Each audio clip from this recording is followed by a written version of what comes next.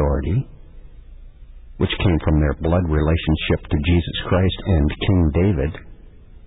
They were descendants of both, or claimed to be. It sparked a chain of events that ended up in the assassination of Dagobert II, the last effective Merovingian king, and the loss of the title, too, New Constantine, for his descendants. But those Merovingians have taken their right to the title and their right to European supremacy very seriously, concerning something that seems to be rooted in something more ancient than the time of Clovis. They believe, because of their descent from Jesus Christ and King David, or maybe because of their descent from an even more illustrious ancestor, in their view, extraterrestrials, or Lucifer, that they were already entitled to rule over Europe long before it was sanctioned by any pope. This divine right was recognized by their loyal subjects as well, who saw the Merovingians as semi-divine priest kings, and who formed a cult worshipping Dagobert II after his death. After his death. Well, following like that, the Merovingians were not about to give up their inheritance without a fight. Less than 200 years later, enter a man named Charlemagne. Another name was Charles the Great.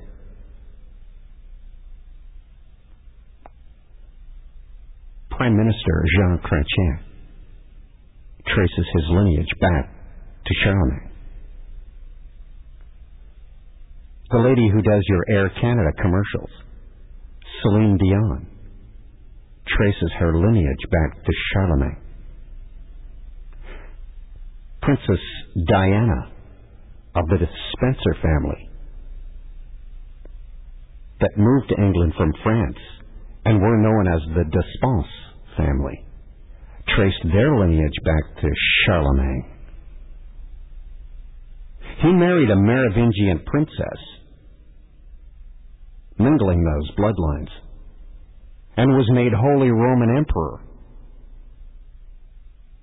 And he was given dominion over a landmass greater even than any Merovingian king had ever possessed. I'm going to tell you how he got to be Holy Roman Emperor, in case you don't know, in a few moments. And so began the Carolingian dynasty, made up of Charlemagne, of men with partial Merovingian blood. That blood today is calling the shots in your world. That's why I want to talk about Charlemagne. He was also considered a priest king, and is probably the most famous and revered figure in French history, which is where Arafat died. We'll get to him later, too. By the way, each king has a scepter. A scepter is a staff or a baton held by a sovereign. It's his emblem of authority. Do you know what Charlemagne's emblem of authority was?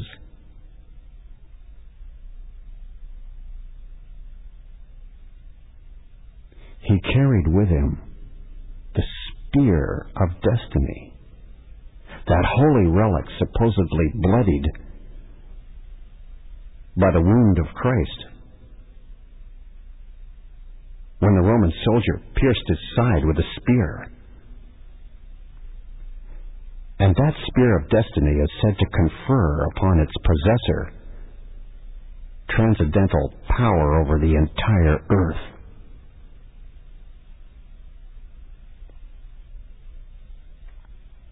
And while he may not have ruled over the entire world, he actually did have dominion over its largest area.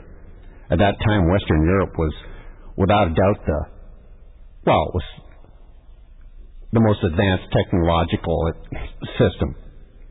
area in science, philosophy, morality, surrounded on all fronts by uncivilized, what they called barbarian hordes. They consider, and history considers, Charlemagne the greatest medieval king of the nine, because he unified Europe, was crowned as the Roman emperor, and became a favorite folk hero for both historical and romantic tales. In other words, the people that are in control of our history vaulted Charlemagne up to the front.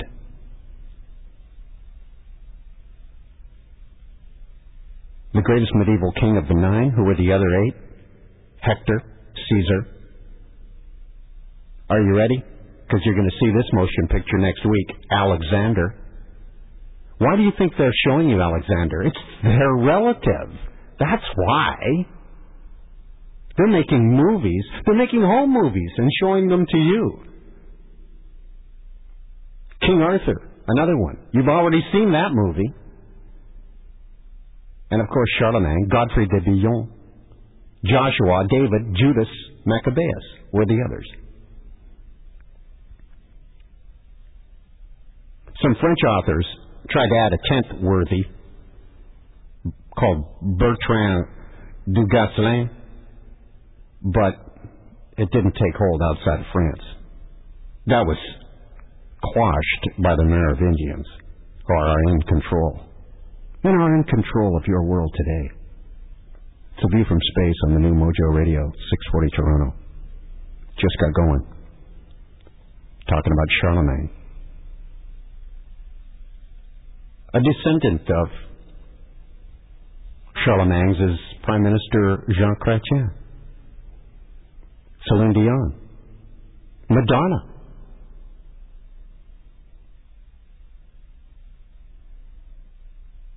And Camilla Parker Bowles. I don't know if you know who she is. That's Prince Charles' girlfriend. So you see how it all kind of fits. Now you know why Celine Dion got all that money. It's not because of her voice. It's because of her bloodline. Because that's how the elite rich operate. More in a minute. It's the new Mojo Radio, 640 Toronto on space. On Charlemagne tonight. Later on, Yasser Arafat and the Illuminati. Occult numerology signature in his death.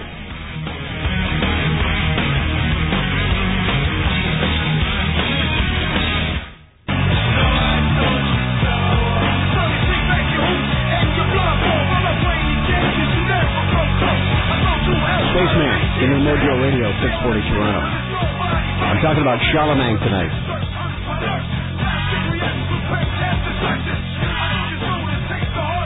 Your former Prime Minister, Jean Chrétien's descendant.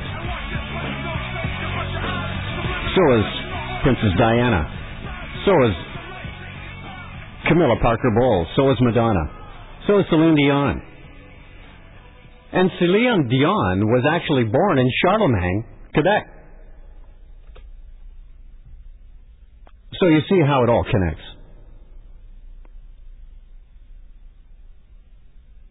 The greatest of the medieval kings, they call him. Charlemagne, born in 742. Add it up. 742. You get 13. At a place unknown. See, they had the numbers embedded in the events back then. 742 AD, it was going on. Sacred geometry, numerology, astrology, and the Kabbalah. Now you know where Madonna's coming from with her Kabbalah.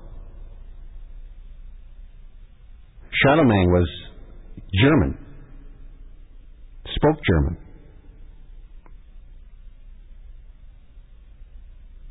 The Windsors that are in Buckingham Palace, their real name is Saxe-Coburg-Gotha, a German family. Hanoverians. And now with Princess Diana's blood mingled into their son William and Harry, they have joined the two houses of the Habsburgs and the Hanoverians, which started the First World War. which is what November 11th was all about, what we just went through. They made it such a big day. Look at the power of these families. November 11th was just one great, large day full of remembrance of one of their events that was designed for the coming of the Antichrist, which will arise out of their family.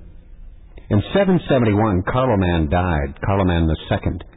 Charlemagne, Charles, at 29, became the sole king. 29, 2 and 9, 11. He became king at that juncture in his life, 29. And 11 was assigned to it. And of course, any event that is going to aid the Antichrist's arising will have an 11 attached to it.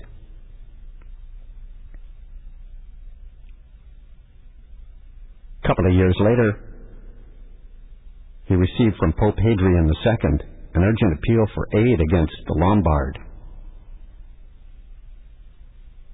who was invading the Papal States.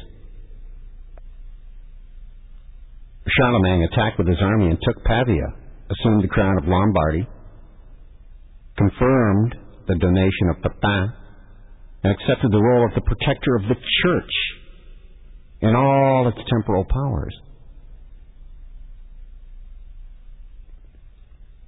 So he saved the Roman Catholic Church, the Vatican, from being attacked and destroyed. At Paderborn in 777, Ibn al-Arabi, the Muslim governor of Barcelona, asked the aid of this king against the Caliph of Cordova. And so Charlemagne, if you remember your history, led an army across the Pyrenees, attacked and captured the Christian city of Pamplona, where they have the running of the bulls now.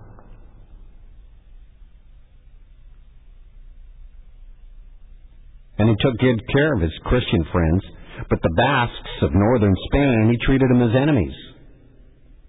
They're the ones they tried to blame for the 311 in Madrid at the Ococo train bombing. At first.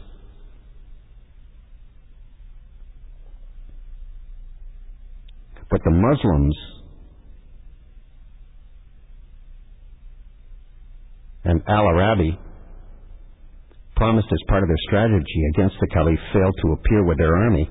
Charlemagne saw that his unaided forces couldn't challenge Cordova, and news came that the conquered Saxons were in a wild revolt and were marching to attack Cologne.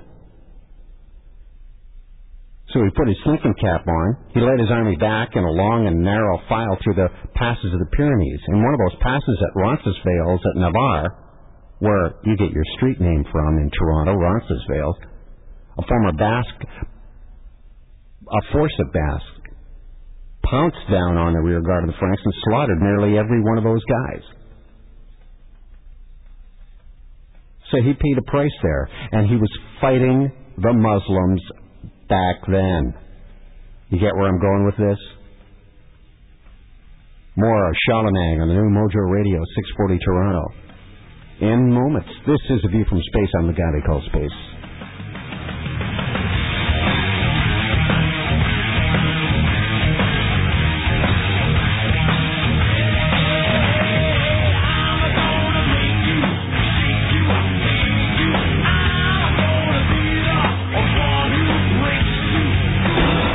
Mojo Radio. This is 640 Toronto from the 24-hour News Center.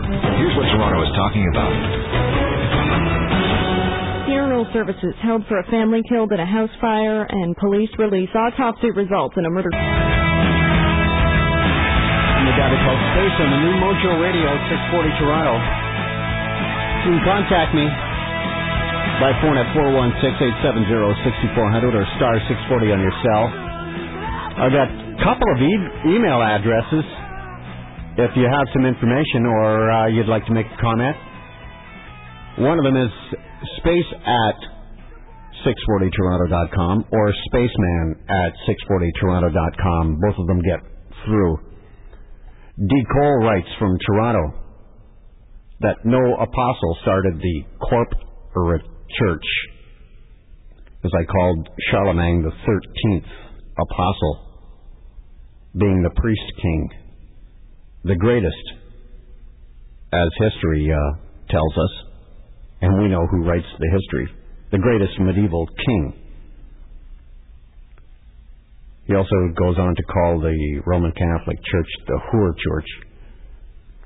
And Derek from the UK writes, Space, the number 9 has always fascinated me, apart from all the things that you've mentioned. Any number that the individual digits add up to 9, the number itself is also divisible by 9. The same goes for 3. That's from Derek in the UK. Now, the baseball show, I did a show about baseball and how numerology is all over it, and the Illuminati actually invented the game and laid all those numbers in it, which I believe they did.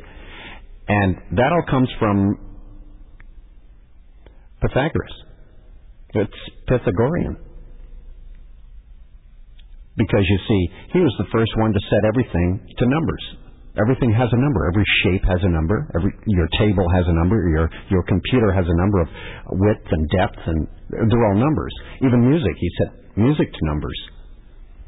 And you'll see the stars of Hollywood, the women, come out wearing a tribute to Pythagoras. It's a Y. And that Y is cleverly disguised in a necklace that goes around the neck and then trails down through the chest, which gives the tail for the Y. And, of course, you can't see the back of the chain or the necklace because of the person's neck. So it makes the shape of a Y, which is the Illuminati sign for Pythagoras. And as I mentioned, he's the father of numerology, setting everything to numbers. All his followers, by the way, were forced to be vegans. He not only controlled what went in their mind, but he also controlled what went in their mouths. He was a cult. A few tricks he learned from the Essenes. Google that. ESSENSES.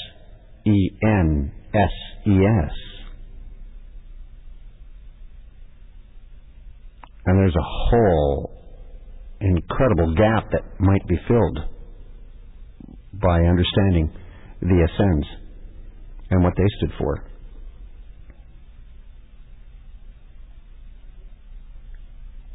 Another email from Wendy says, Hey, Spaceman, just want to let you know I'm listening to you loud and clear from Florida on the internet. So that's working tonight. Past couple of shows had problems with people connecting to 640toronto.com with live streaming audio.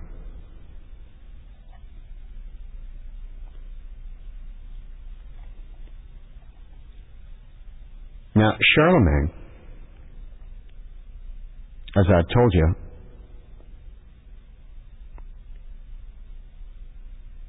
bailed the Vatican, the church out, the Roman Catholic Church out, also the French, and also the Spanish.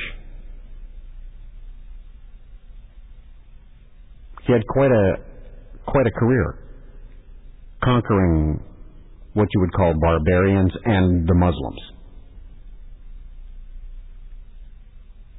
He conquered the Saxons. And then eventually married into that line, where you have the Saxon Saxe-Coburg-Gotha, the actual real last name of the Windsors living in Buckingham Palace. Charlemagne drove back the advancing Slavs in 789. And the Avars. And in his 34th year of its reign, and at 63 years old, resigned himself to peace. And Derek, there's your 9. 6 and 3. 9. He was done. See, 9 is the number of completion according to Pythagoras. Because you see, when you get to 9, you start over again with putting a 1 and a 0. which it all begins again. So there really are only 9 numbers. And then we begin again with 10, adding a 0 to the 1. Numerology. Mathematics is also black magic.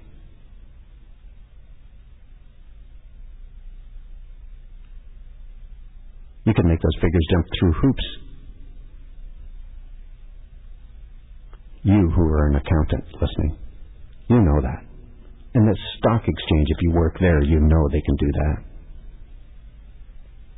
Charlemagne made military service a condition of owning more than a little bit of property. So he actually founded martial morale on the defense and extension of a person's land, and every free man had to join his army if he called. They had to report in full equipment to the local count, and every noble or rich man was responsible for the military fitness of the people living in his area.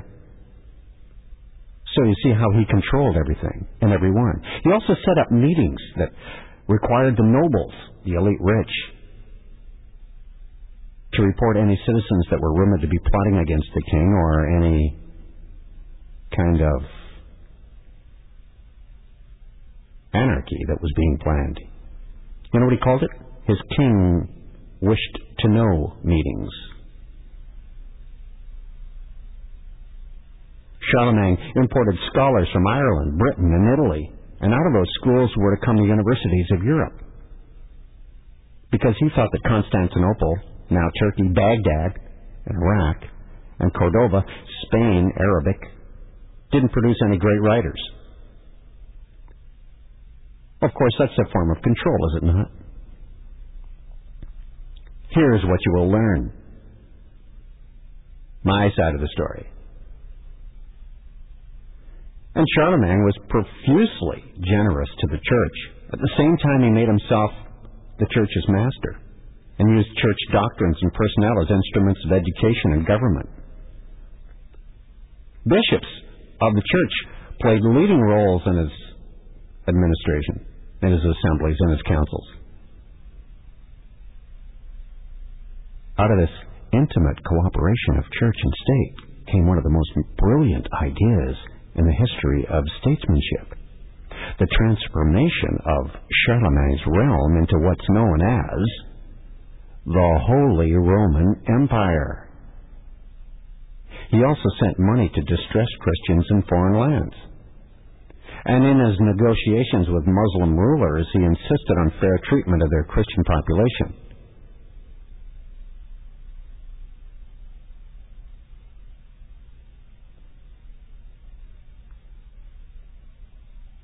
And there were big problems on the way.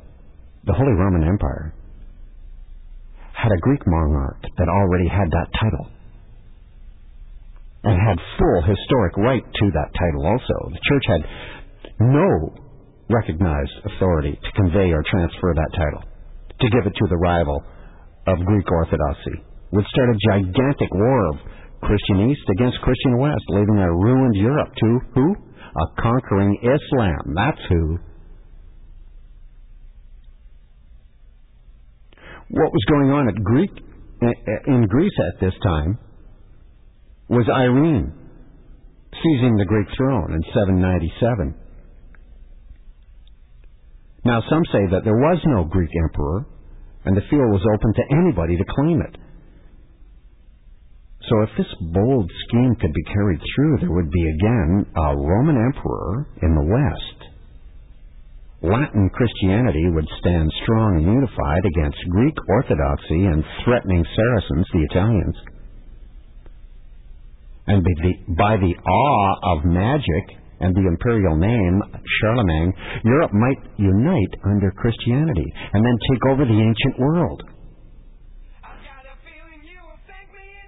On December 26, 795, Leo III was chosen Pope, a valiant soldier who was an avowed Muslim. More on that with Charlemagne and the collision next on the New Mojo Radio, 640 Toronto. I'm Space. It's a view from space.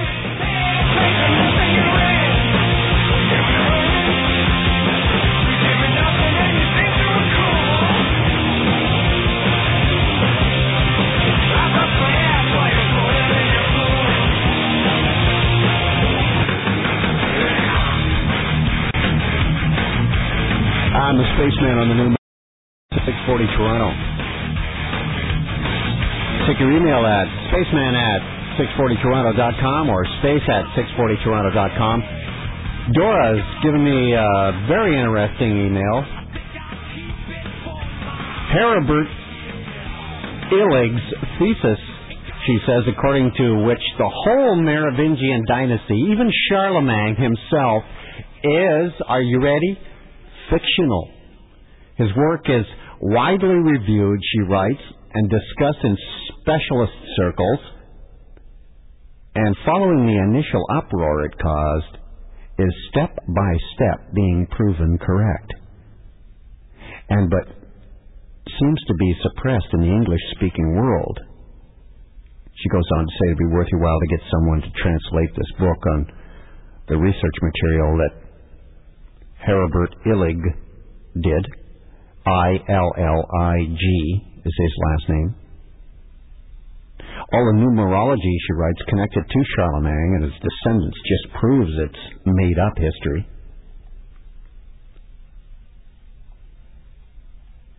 So now, when you view the movie Alexander coming out shortly, you can look at it as fictional. Even Troy, when the movie Troy came out, I just knew it would probably be these people, the Merovingians, who trace their blood lineage all the way back to Jesus Christ, would be involved in this movie, of course. And I found that, yes, that family, the seed of Cain, did indeed end up in that area. And Troy, that war, was actually fought in Britain over tin mines because you needed tin to make bronze as the Bronze Age was dawning. And just as today, as it was then, the person that had the greatest weapon wins the war. That's how they decided the First World War and the Second World War, by giving the side they wanted to win the great weapon. I don't have to tell you how the Second World War ended. That's going to play heavily in our future. Our not too far future, I'm thinking. Because of, well, in light of facts that have happened in the Middle East recently. Arafat's now out of the way. A man Sharon said he would never talk peace with until they get another guy. Now they're going to get another guy. I'll have more on that later on the New Mojo Radio, 640 Toronto, later tonight. I'm talking about Charlemagne, how he saved the bacon of the Roman Catholic Church.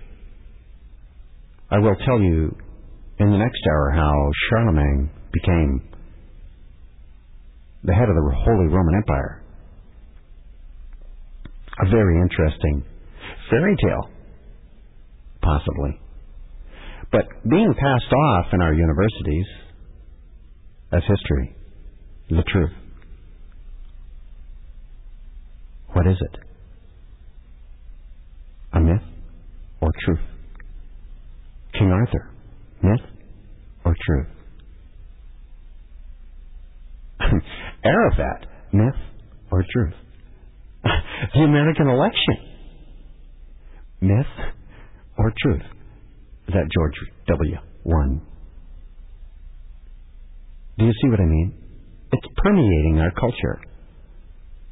Everything you know is a lie. Let me take a quick call. Andrew, go ahead. You're on with the Spaceman. It's the New Mojo Radio, 640 Toronto. Thanks for patiently waiting. You wanted to comment on The Simpsons? Oh, thanks for taking my call here. I really appreciate it. I've been trying to get a hold of you guys for a little bit now. I'm just curious on Matt Groening's involvement in this whole worldwide plot to bring about the end of things. Well, and he works for Rupert Murdoch. Rupert Murdoch owns The Simpsons. And I'm sorry, I don't mean to be ignorant. That's News Corp. That's Fox Television. Really? Yes. So now is that? And of course they are Illuminati controlled. Really? So well, he is Rupert Murdoch has 117 newspapers under his banner, and he said, "I never tell my editors what to write on their editorial pages, but when America attacked Iraq, every single newspaper that Murdoch controlled had an editorial that was pro-America attacking Iraq." Really? So you can understand where they're coming from there. He also owns a satellite that pumps all the programming into China. So basically, Matt Groening is a puppet of the Illuminati. Absolutely correct, sir. Yes, that's what I'm telling you. The episode of may be unwittingly doing it, but you know what? I can't really buy that either, because he has to know what to say and how to write it to keep his job and to do the job that he's doing. Go ahead. That's just it, like you watch them, and like for instance, the episode about the stonecutters, and that's kind of black and white, but that was all about the Illuminati, it seemed to me. Sure. Yeah. Well, it's what they're doing is they're indoctrinating it. They're fitting it. How many times do you see pyramids a day on commercials for companies? I'm looking at one right now. I'm heading Egyptian... up Highway 11 right now, and I'm looking at a pyramid. Well, there you go, and thanks for the call, Andrew. It's the Spaceman. The New Mojo Radio, 640 Toronto. I'm back with more in a minute.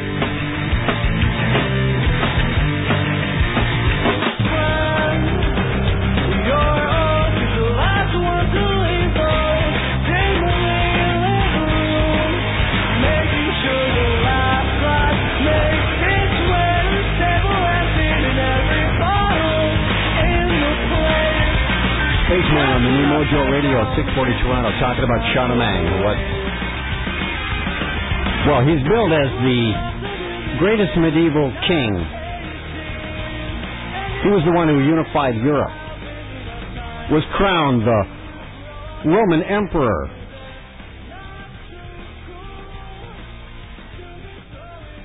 He also saved the bacon of the Vatican. And he fought against the Muslims constantly. Not only in France, but also in Spain.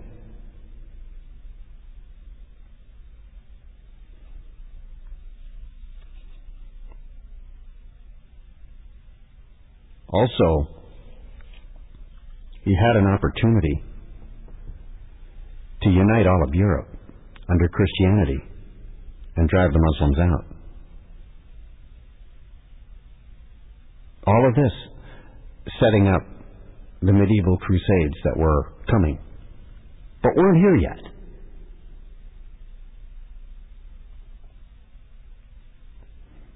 Irene in 797 seized the Greek throne.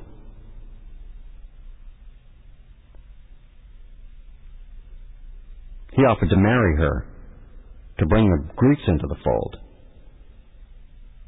And if this scheme would go through, then a Roman Empire, again, would be in the West, and the Latin Christianity would stand strong and unified against Greek Orthodoxy. And as I said before, he possessed the spear of destiny, the very spear that pierced the side of Jesus Christ. Myth or truth? He had an awe about him, a magic, the imperial name, Charlemagne. On December 26, 795, Leo III was chosen pope. He was a valiant soldier. The Roman population were turned against him. They accused him of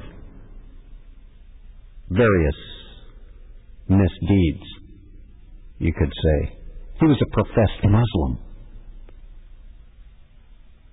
He published an edict, a writing, declaring images, all images, to be idols, forbidden by Exodus 20, verses 4 and 5, and commanded all images in churches be destroyed.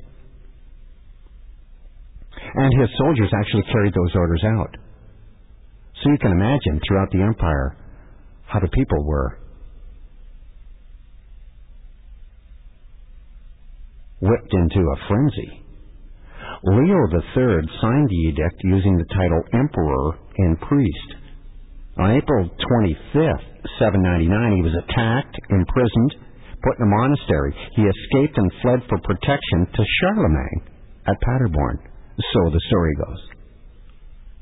Where Charlemagne takes him in, then sent him back to Rome under armed escort, the home of the Vatican, and ordered the Pope and his accusers to appear before him there in the following year. On November 24th, the year 800, Charlemagne, history tells us, entered the ancient capital. On December 1st, an assembly of Germans and Romans agreed to drop the charges against Leo III, the Muslim Pope, if he would deny them on solemn oath. He did. And the way was cleared for a magnificent celebration of the Nativity. On Christmas Day, December 25th, as Charlemagne, dressed in the chlamys, a short oblong headdress worn by young men of ancient Greek, and sandals of a Roman, symbolically bringing together the Greeks and the Romans, you see, he knelt before St. Peter's altar in prayer. Leo the Third suddenly produces a jeweled crown and set it on Charlemagne's head. And the people that were there, who were instructed beforehand, of course, to act according to ancient ritual, confirming the coronation, 3 times cry out, "Hail to Charles the Augustus, crowned by God, the great and peace-bringing Emperor of the Romans." So the ritual was done, and the royal head was anointed with holy oil. The Pope saluted Charlemagne as Emperor and Augustus, and offered him the act of homage, which they had not done since 476 for any Eastern emperor. You know what? If Charlemagne had known Leo's intention to crown him, he might not have entered that church, because he didn't like the quickness, the speed, and the circumstances on the way the coronation was done. And above all, it did not please Charlemagne to receive the crown from a pope, opening the door to centuries of dispute as to who actually held the power to crown kings.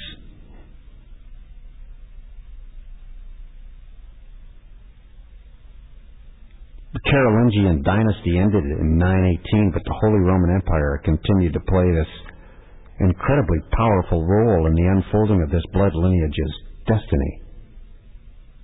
Because, you see, the Merovingians are interwoven in the Vatican's tale of Christianity.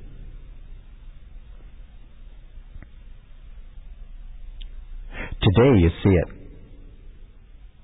in the #1 best-selling novel, according to the New York Times. Dan Brown's book, The Da Vinci Code. It was right at this time that the empire began to turn its sights toward you-know-where. The Holy Land, of course. They wanted it back from the Muslims. Isn't it exactly what we have today?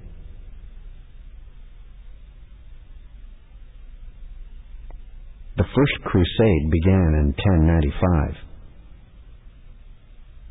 It started again on 11/9, the mirror of 9/11, with the attack on Fallujah. The Crusades are back on.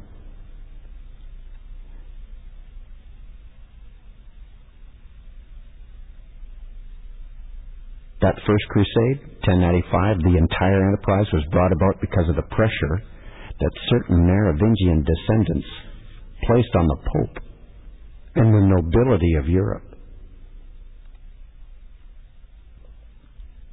This pressure ended up in the capture of Jerusalem 4 years later and the creation of the Latin Kingdom of Jerusalem as part of the Holy Roman Empire. The guy who led the capture of Jerusalem? Godefroy de Bouillon, whom they list in history as one of the Great Nine. Hector, Caesar, Alexander, new movie coming out. Arthur, movie's just been out. Charlemagne, who we're talking about tonight. And Godefroy de Bouillon. Also Joshua, David, and Judas Maccabeus are history's 9 figures, known for their particular qualities of prowess and chivalry. The good guys. Are they? Godefroy de Bouillon, a descendant of Dagobert II, of course, and his brother Baldwin I, was proclaimed king of Jerusalem. The Merovingian descendants considered the Holy Land their rightful possession, you see, just as they do today. I mean, after all, who was it that gave Israel their land in 1948? It was Britain. Who drew up the borders? Sir Winston Churchill. Oh, by the way, checking the lineage of Charlemagne, you will find Sir Winston Churchill's family entwined. Are you starting to get the picture? It's the new Mojo Radio 640 Toronto, A View from Space. Now you can see through the headlines a little more clearly. I'm back with more in a moment on the new Mojo Radio 640 Toronto. Emails at space@640toronto.com or spaceman@640toronto.com.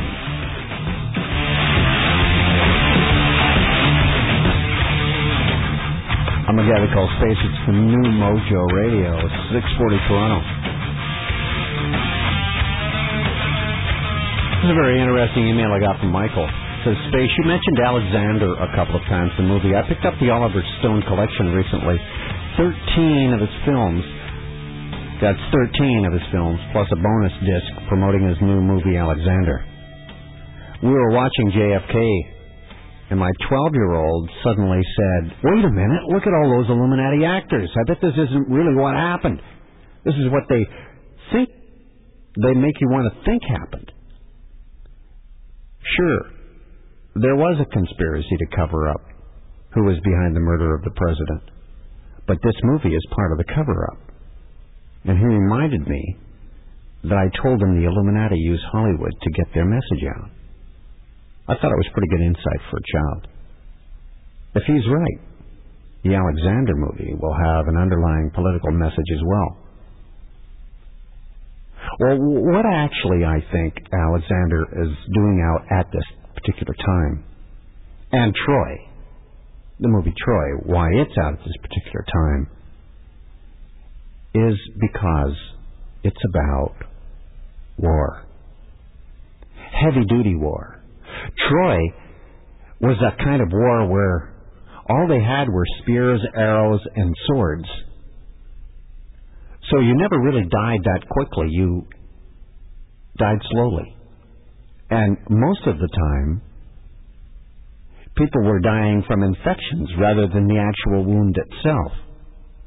So it was a slow, agonizing death. And I think this is really the kind of entertainment that you're being fed by the Illuminati so that you will be used to it.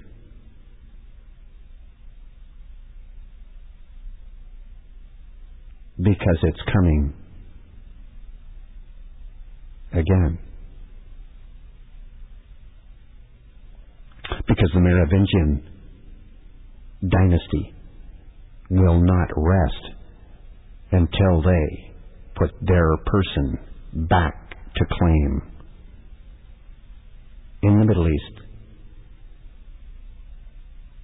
and become the king of Jerusalem.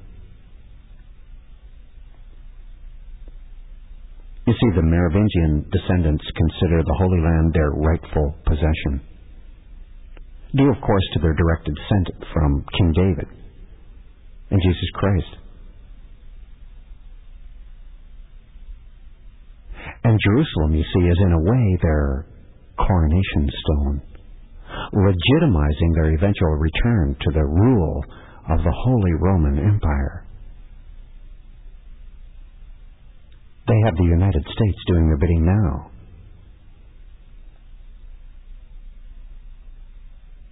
They have dedicated themselves to this goal, and with the help of Baldwin II, the son of Baldwin I, who died shortly after the capture of the Holy Land, a group of knights was formed, supposedly to help keep the roads of Jerusalem safe for pilgrims, but its core members were all from the Merovingian Grail families. And they soon went about establishing their own sort of empire throughout Europe, one based on the power of money, the banking institution. The Templars were legally beholden to none but the Pope. And even that they took lightly, so any land controlled by them was essentially an independent principality. They held possessions throughout the continent and controlled major industries, especially banking. Soon, the Knights of the Templar had all the princes of Europe indebted to them. It took the Pope and the King of France colluding against them to get them disbanded for a time, excommunicated, and some of them even burned at the stake before the Templar menace was finally, subdued, but not wiped out. Meanwhile, the Merovingian descendants were busy reclaiming the throne of the Holy Empire in another way. In 1273, Count Rudolf of the Merovingian entwined Habsburg dynasty was elected Holy Roman Emperor, and that title stayed within that family until the empire itself collapsed in 1806. Later, it became Habsburg-Lorraine, as the all-powerful families began joining their secret societies together. Interestingly, the empire was ended by Napoleon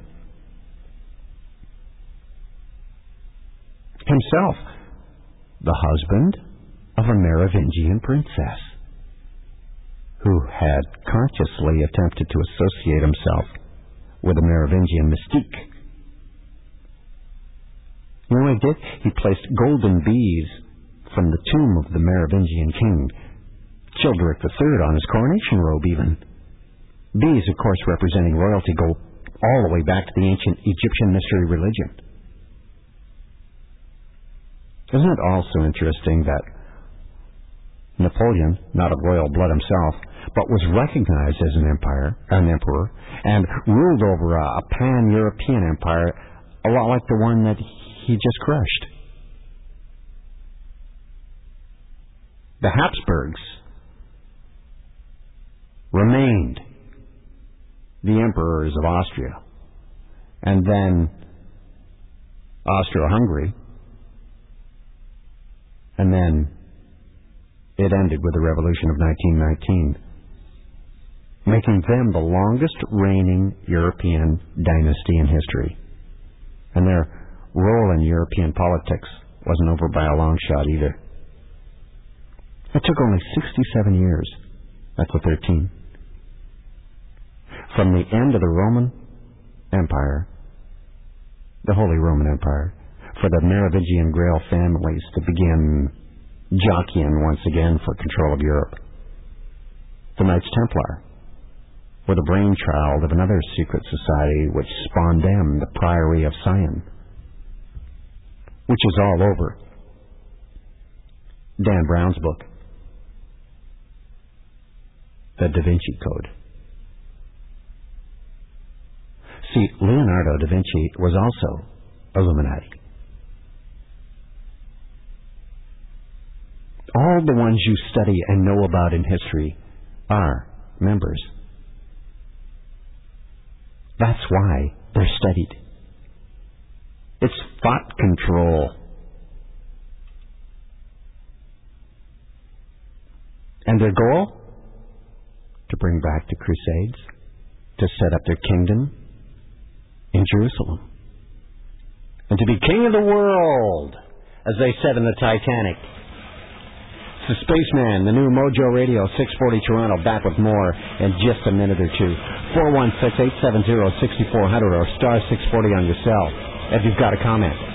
Emails at spaceman@640toronto.com or space@640toronto.com.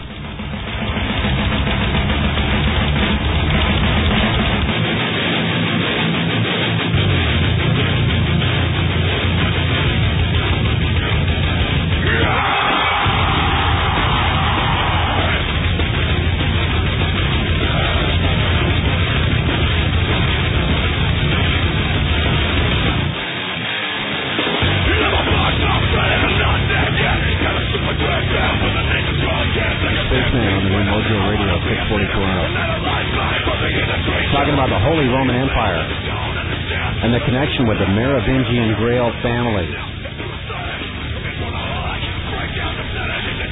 who are after the Middle East, and you're in the plans. The Knights Templar were the brainchild of another secret society, which spawned them, the Priory of Sion, which is all over Dan Brown's book, the Da Vinci Code.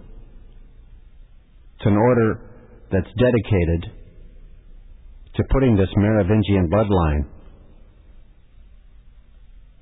back on the thrones of Europe and the Middle East.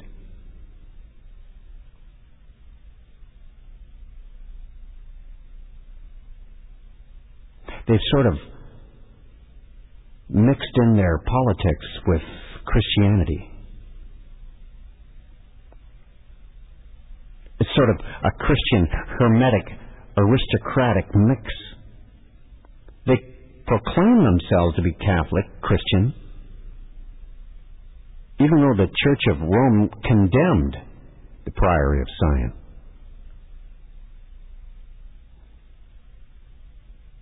They had mystic teachings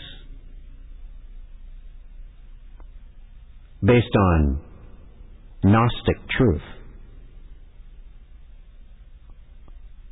mythological motifs, a preoccupation with origins of men, races, languages, and they're heavy into symbols. They are the one that's permeating. They are the religion that's permeating our society today. And they're taking away the old religion and supplanting their new one, which is the ancient one of Hermes, going back to Nimrod. Hermes was the high priest of Nimrod, who began practicing black magic again after the flood, and was chopped into pieces by his uncle.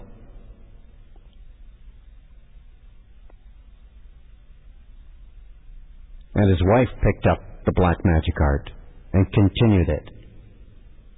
And out it came from Iraq, the cradle of civilization, into Egyptian pharaohs.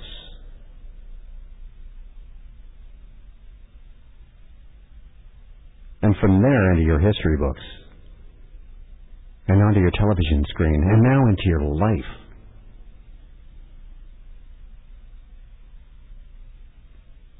They mean to take back Jerusalem.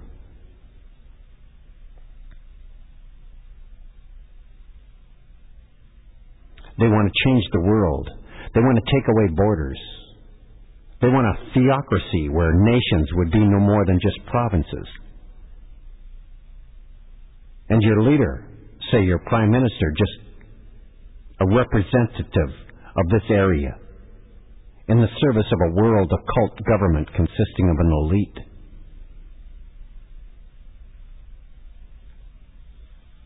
That's what's planned. In the book Holy Blood, Holy Grail, they point out that this envisioned scenario is the same as Nostradamus' prophecy about the great king who would come out of the House of Lorraine. since the Habsburgs are the House of Lorraine. And at the same time, this vision is exactly the same as other cultures throughout the world, throughout history, that have embraced the myth of the King of the world, a legendary, divine, global monarch, who, it's said by those who believe in him, currently lives in the center of the earth, physically directing the affairs of mankind, and who will incarnate in human form at the end of this struggle you and I are now witnessing, so that he can rule earth directly. This divine global monarch, currently living at the center of the earth, is called Lucifer. It's also the same story as the King of the Blood of Zion that's written about the infamous Protocols of Zion, which, as the Holy Blood, Holy Grail says, may well have been the minutes of a meeting of the Priory of Zion, as it describes a plot by the descendants of King David to take over the world. See, their plan calls for 3 world wars. The First World War was to transform Russia into a stronghold of atheistic communism. The differences stirred up by agents of the Illuminati between German and British people would be used to ferment this war. And after World War I ended, which we have just remembered, November 11th, the 11th month, the 11th day, the 11th hour, triple 11. Communism, after that World War I ended, was to be built up and used to destroy other governments and weaken religions. And it's done that. Second World War was to strengthen international communism until it equaled the strength of the United States and Britain. And when it reached that point, it would be contained and kept in check until the final Great Tribulation, the chaos of World War III. The Third World War, which is to be fomented by the Illuminati between Jews and Muslims, with the Christians on the side of the Jews. Isn't that what you're seeing in the Middle East now? That war is to be directed in such a way that all of Islam and Israel will destroy each other, while at the same time all the other nations of the world, divided, will be forced to fight themselves into a state of complete exhaustion, physically, mentally, spiritually, and economically. It's already started. In the economic world, World War III has broken out. They're already exhausting people with overflow of information. You weren't meant to take in the kind of information that we have at our fingertips today. No wonder you find yourself stressed out. Your entertainment is War from Troy, War from Alexander. The relatives, the Merovingian dynasties, relatives.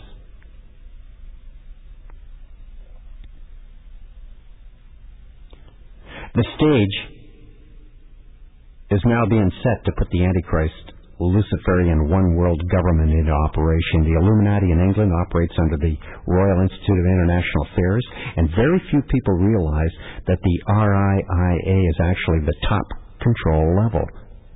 The man in control of the Royal Institute of International Affairs controls not only the Illuminati, but all Luciferian satanic occult operations, as well as Freemasonry, and all governments. There are similar secret or Illuminati organizations in France and Germany and other nations operating under different names. All of these organizations, including the Council on Foreign Relations, continuously set up front organizations that are infiltrated into every phase of the various nations' affairs. But at all times, the operation of these organizations were and are masterminded and controlled by the Illuminati.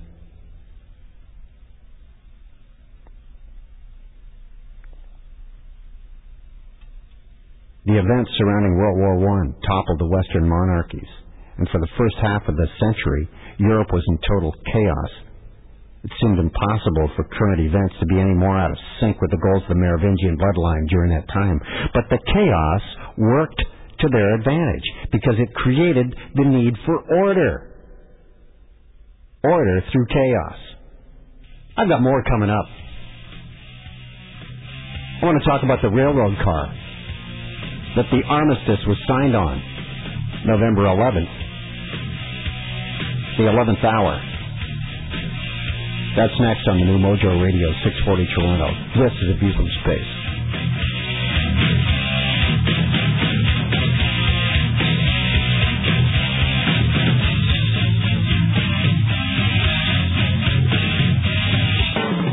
Your news, your views, your city. This is what you see is what you should believe. Really. This is A View from Space with Gary Bell, only on the New Mojo Radio, 640 Toronto. I'm a spaceman on the New Mojo Radio, 640 Toronto, about to tell you about the signing of the armistice, the peace that you've just been remembering last couple days back, November 11th. The events surrounding World War I were supposed to get rid of the Western monarchies and put Europe and the world in total chaos. All along, keeping in sync the goals of the Merovingian bloodline. And it didn't seem like it was, but in fact, it was. The chaos always works to their advantage that they cause, because it creates the need for a new order. At the close of the First World War, the League of Nations was formed. It began with 43 countries.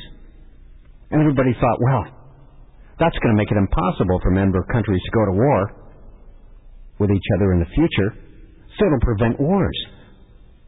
But the League of Nations did not stop the planned World War II. And people clamored even more after the Second World War. The League of Nations was formed and morphed into the United Nations, now 193 member countries, which of course had the same effect as the League of Nations. Pretty much powerless. People were manipulated by fear, by way of the media, to believe the contrived danger of the USSR, Soviet Russia, and another balance for it, the United States.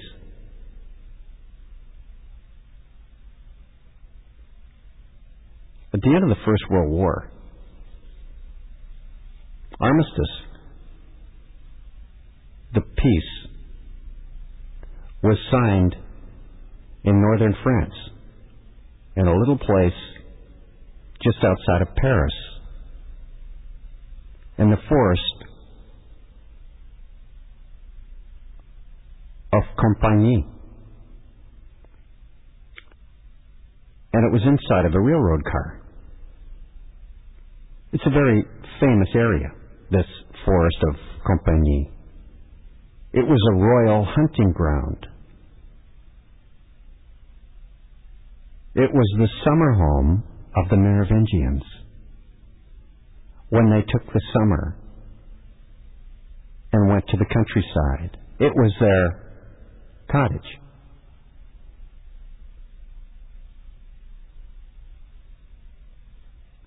The railway car was parked right on top of the main living quarters which is why it was picked.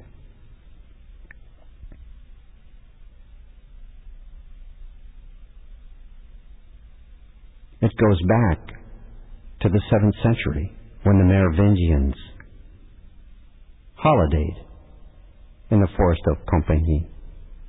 Joan of Arc was also captured there.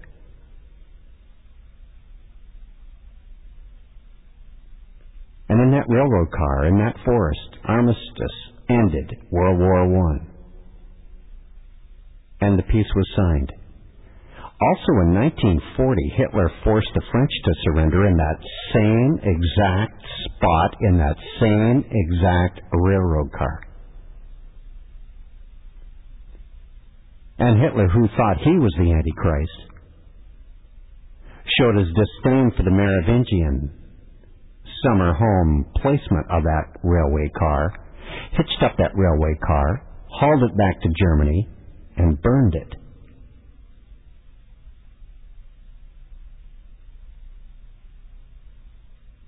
And to this day, the large 15th century palace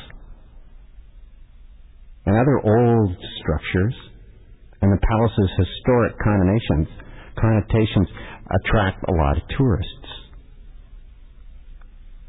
That's where armistice was signed. A Merovingian connection.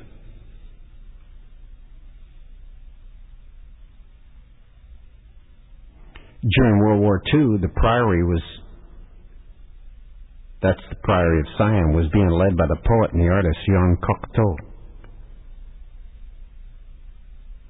who held the post of Grand Master of the Priory of Sion, once dedicated to putting the Merovingians back into Jerusalem, making them the king of Jerusalem and of the world, from 1918 until 1963.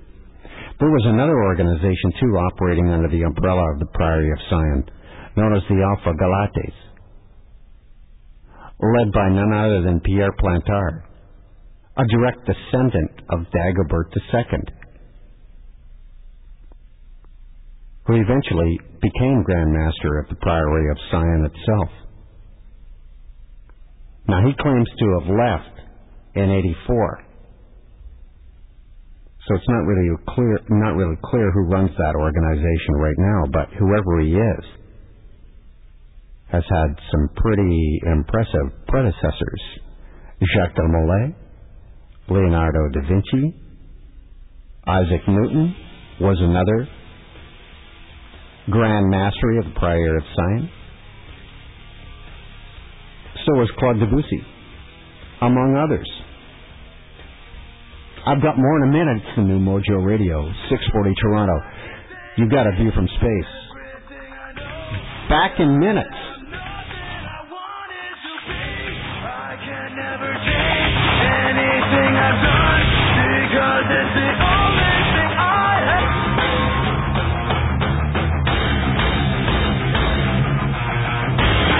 I'm the guy that called space on the new Mojo Radio, 640 Toronto.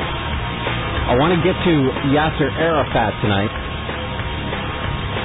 before the show concludes. I'm talking about Charlemagne, what they say was the greatest medieval king, the priest king, who got the Vatican behind him after he saved their bacon a few times in some skirmishes and crowned him king of the Holy Roman Empire, part of a dynasty that wants to set up a one-world government, and Jerusalem is its capital. They're working on that now. Yasser Arafat has the 11 assigned to him, so it must mean that this is a large step in the direction of the Antichrist's arising. Because you see, the declared objective of the Priory of Sion is the restoration of the Merovingian dynasty and bloodline to the throne of not only the world, but to make its capital Jerusalem. By alliances, intermarriages, this line's also included Godfrey de Bouillon, who captured Jerusalem in 1099, with the Crusades. And they've started again. And other noble and royal families from the past and the present today. De Bouillon was by legend a member of the Grail family, and by lineage a Merovingian, and apparently rightful king to Jerusalem by his descent from David, King David. You know he was aware of this. When he left for the First Crusade, he sold all of his property. He intended to stay in Jerusalem, to make it his home. He was close to Dupéen, the Count of Champagne, and Baudouin, his brother. They helped in the founding of the Knights of the Templar. De Bouillon was a sort of king of kings, or at least a kingmaker of kings, since he founded the Order of Sion that could crown kings of Jerusalem. And just south of this city, Jerusalem, stands the high hill of Mount Sion. By 1099, an abbey was built on those ruins of an old Byzantine basilica at the express command of de Bouillon. Extremely well fortified. It had its own walls, towers, battlements. It was called the Abbey of Notre Dame de Mont Sion. And in 1979, Pierre Plantard said very plainly that the Priory of Sion was in possession of the treasure of the Temple of Jerusalem that was taken by the Romans during the revolt of 66 AD, and it was carried off to the south of France in the vicinity of Rennes-le-Château.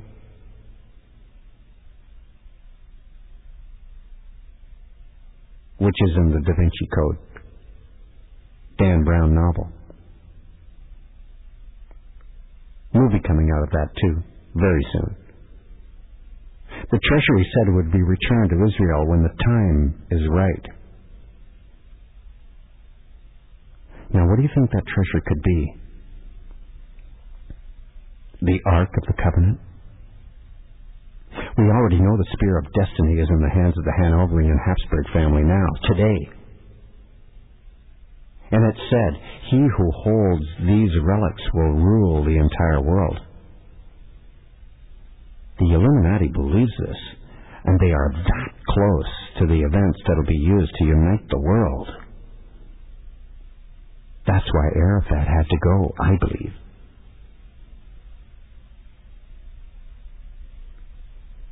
Because with the Illuminati, you are used until you are of no use. Then you're disposed of. It's the new Mojo Radio, 640 Toronto. You're listening to A View from Space.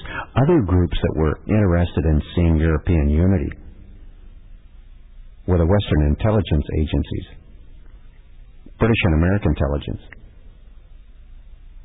They built a network among militant Catholic and right-wing political groups. The Office of Strategic Strategies, the OSS, precursor of the CIA, was under the control of William Donovan. They attempted to infiltrate the Vatican and put priests in top positions on their payroll.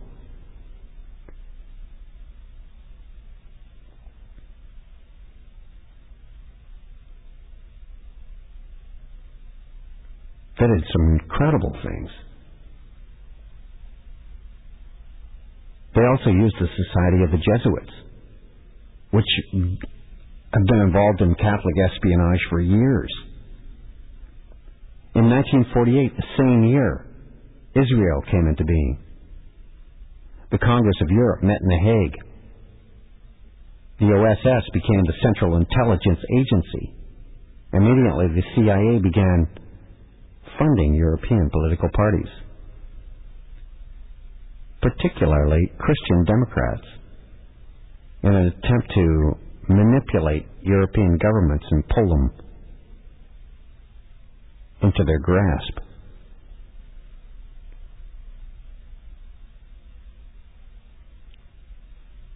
Alan Dulles was involved, former head of the OSS in Switzerland, friend of von Moltke, cousins and future head of the CIA.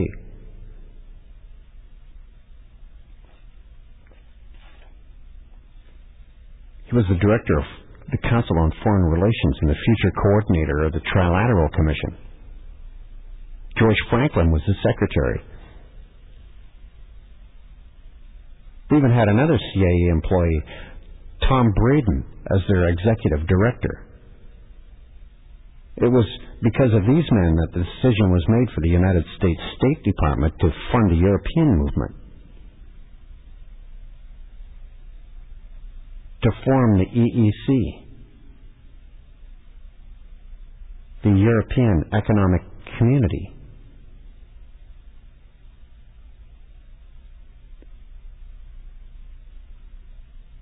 Meanwhile, the CIA got itself busy funding organizations and newspapers all over Europe that were pro-Catholic and anti-communist.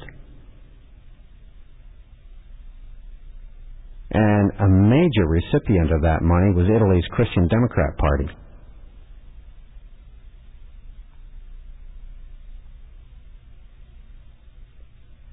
Which was started by the father of the future Pope Paul VI, who was also on the payroll.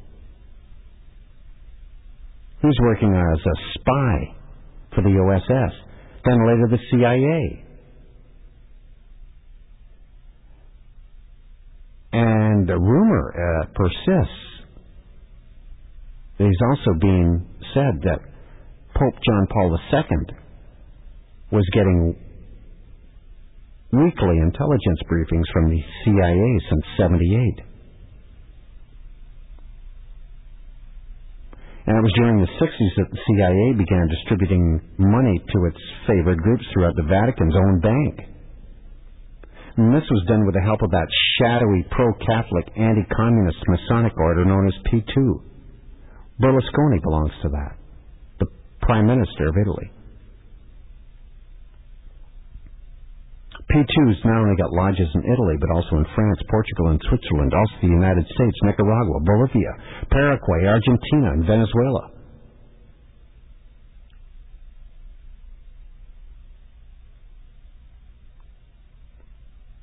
All of this came out in the Italian press when a massive banking scandal broke out involving the official Vatican bank, Banca Ambrosiano. Along with P2, the main people implicated were P2 members, Michael Sedona, a high-ranking official in the bank and P2's financier, the lodge's Grand Master, Mr. Gelli.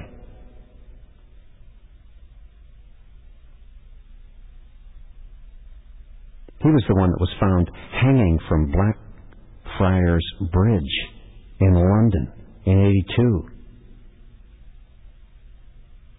A Masonic ritual killing.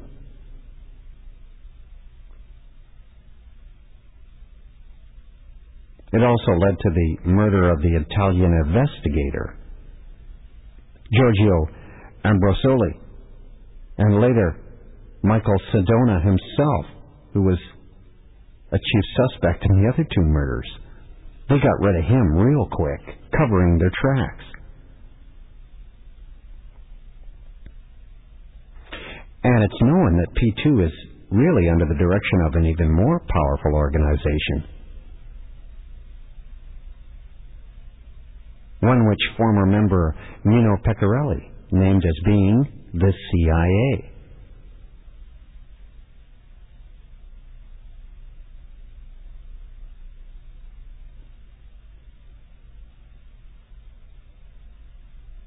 When that P2 scandal broke out in '81, and Mr. Gelli's property was raided, they discovered links between P2 and other organizations that were very high up within the Vatican. These included a Vatican intelligence agency called Opus Dei, which controls Vatican Radio, by the way, and also was a major contributor to Mel Gibson's The Passion of the Christ movie,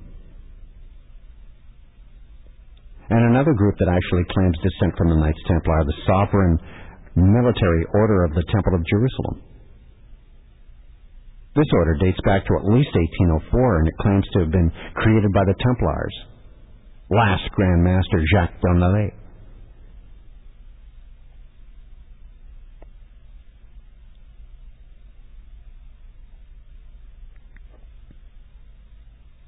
What a wicked web they weave.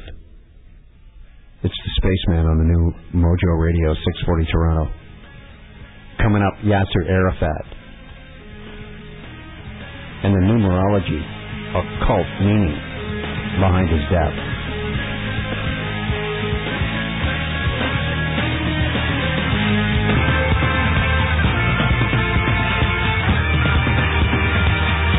Spaceman on the new Mojo Radio 640 Toronto. Just about set to get into that Yasser Arafat story. Just wanted to say, in September of '93, Shimon Peres signed a secret deal with the Pope promising Vatican authority over Jerusalem's old city by the year 2000.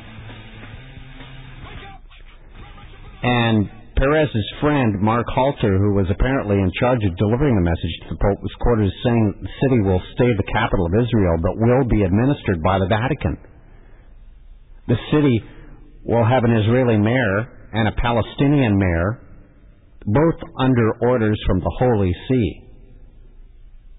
And a few years later, after that message was delivered, the Pope, barely able to stand, made that journey to Jerusalem to offer a formal reconciliation with the Jewish nation, apologizing for the Vatican's seemingly complicit actions with the Nazi Party during the Holocaust. On March 11th, 2001, Israeli President Moshe Katsav was quoted by the Bild newspaper as saying that he was firmly in favor of his country joining the European Union. France, Britain, and Germany have also expressed their agreement to admit Israel into the EU. Will Israel soon be known again as the Latin Kingdom of Jerusalem? Or the capital of the world? The only thing that's missing in this vision is a new Clovis, a new Dagobert, a new Charlemagne. What the Priory of Sion refers to as the Grand Monarch, the new messianic figure who will be rallying point for the revival of the empire. But the appearance of this figurehead will not occur until some things are settled in the Middle East. And this will inevitably develop in events that are very soon about to unfold. A European leader from a royal house with established branches all over Europe is the only sort that would be accepted by people from all European countries and North America. Every other sort of leader would be considered a despot with no mandate to rule. Can you now hear the footsteps of Prince William, the next one in line, who is the successor to the Habsburg Hanoverian royal family legacy? The union of the blood of the family of Princess Diana and that of Prince Charles have brought those two houses together in one person. And a backup, Prince Harry. Within the next few years, we could be seeing the fulfillment of a millennium's worth of plotting, manipulation on the part of Europe's hidden hierarchy. The Merovingian master plan to rebuild the Holy Roman Empire according to their own will. And you can bet that this time, they're not going to give up their empire so easily. They intend this empire to last for 1,000 years.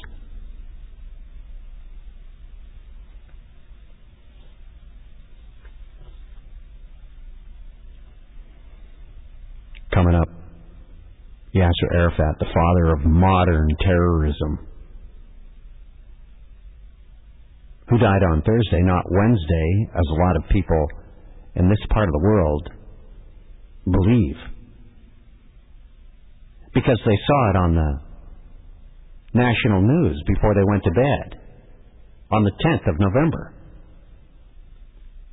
But what they fail to realize is Yasser Arafat died in Paris, 6 hours ahead of us, which already made it November 11th, not the 10th.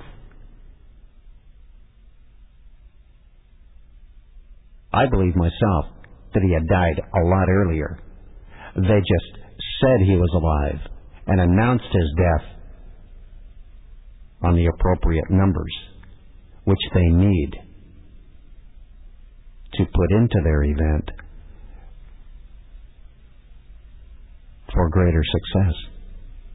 Because that's why they bury or embed these numbers in these events, to make them a success with their god, Lucifer, Satan. And the world is not going to miss this bloody tyrant and murderer of innocent men, women, and children.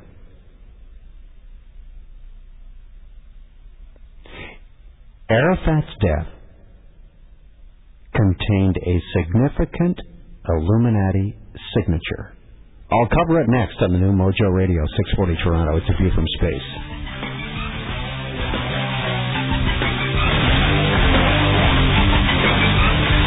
Radio 640 Toronto. So Yasser Arafat, the father of modern terrorism, died November 11th. The 11th month, the 11th day.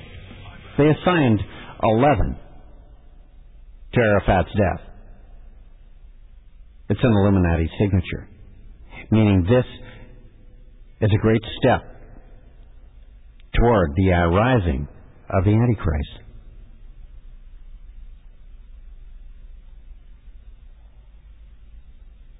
The idols of the past pagan societies have been formed in the likeness of fish and birds, like the phoenix rising out of the ashes. Animals, like the bull. The sun, the moon, the stars. But occultists also worship science and mathematics, the underlying science. They literally believe that numbers possess inherent power. And the Satanist always places great faith in the power of numbers, especially the black magic Satanist. They believe that a carefully planned event must be carried out according to the correct sacred numbers, or it may not be successful. And they go to great lengths to make an event occur according to their sacred numbers, just as they did with Arafat's death. A few numbers are critically important to the Satanists generally and to the Black Magic Illuminati specifically. Remember, multiplications of these numbers are also deemed sacred and powerful.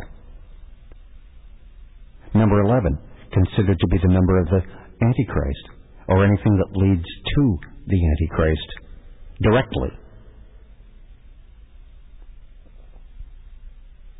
Remember in Daniel 7, chapters 7 and 8, that the Antichrist shall be another little horn, arising after the 10 final kings arise on the world's scene.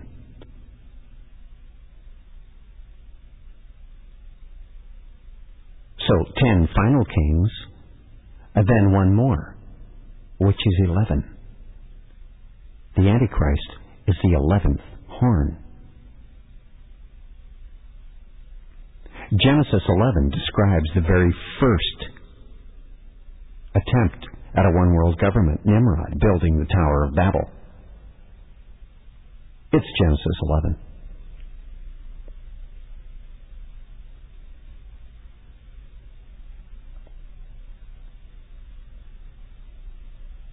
"11 is assigned to events that are specifically designed to aid the Antichrist and achieve the New World Order.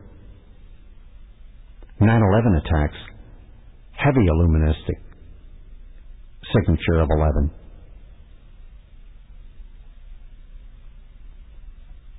The attacks were carried out in order to change the world so the Masonic Christ, the Antichrist, can appear in the future, the very near future, it seems now.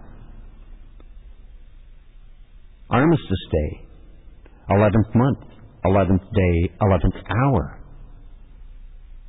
was a huge step toward a one-world government. That was multiplied by the highest possible magnification, 3.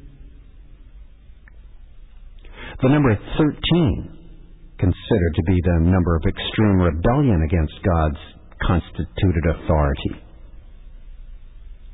The Illuminati consider this number to be comprised of the addition of 2 other sacred numbers, 6 and 7. The number 6 is the occult perfect man number. A person who has achieved perfection through occult rituals and self-effort. Their quests.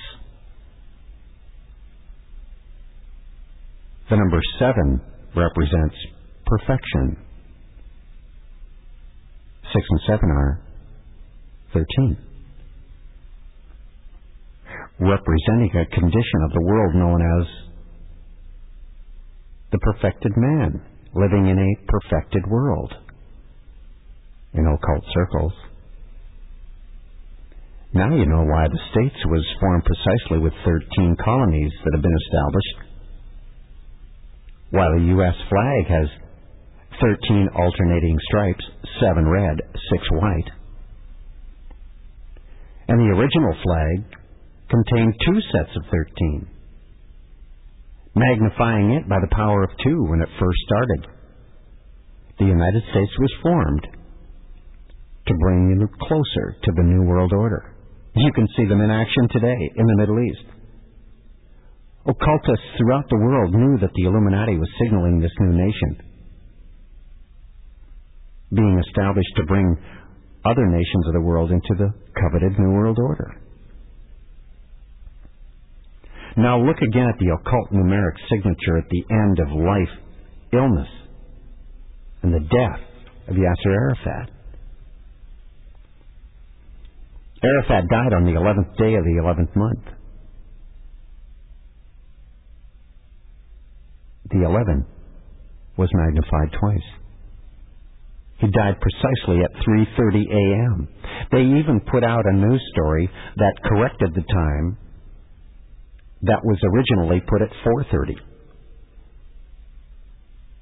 Because the announcement in Paris was made at 4:30 a.m. that he had died at 3:30 a.m. And 3:30, the official time of death, is the magnification of 11 3 times, the highest magnification possible in the occult world. There are 33 degrees in Freemasonry. Arafat's funeral in Cairo, Egypt was held on 11/12 at 11 a.m., private ceremony at the Gala Club. Palestinian Authority agreed to pay Mrs. Arafat $22 million annually, the double 11. Arafat's final illness lasted 13 days. He left October 29th from Ramallah, which is an 11. And he died on the 13th day, November 11. Perfectly worked out. The Illuminati controlled him right to the very end. And to allow occultists all throughout the world to see this fact, the Illuminati artificially kept him alive on life supports machines until the day and the hour which was deemed the most potent for its purpose. And in Arafat's case, it's to move the Middle East one more step closer to the chaos of World War III.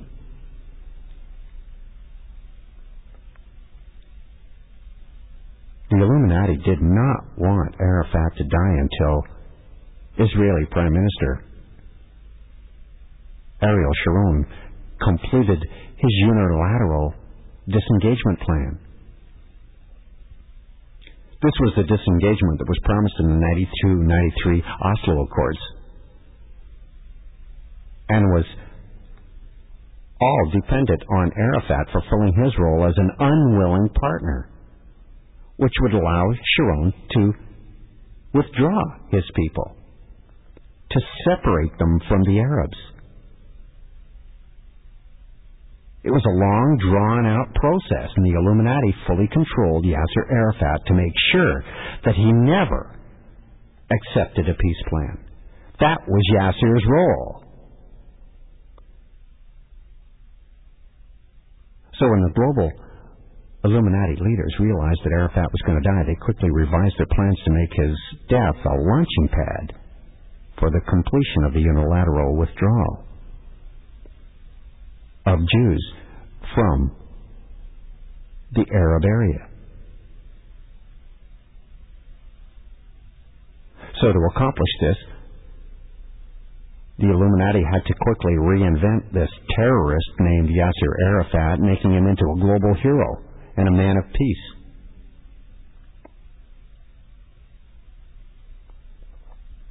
I mean, there were completely false statements made by Jimmy Carter on his death, calling him a forceful advocate who united Palestinians in their pursuit for a homeland.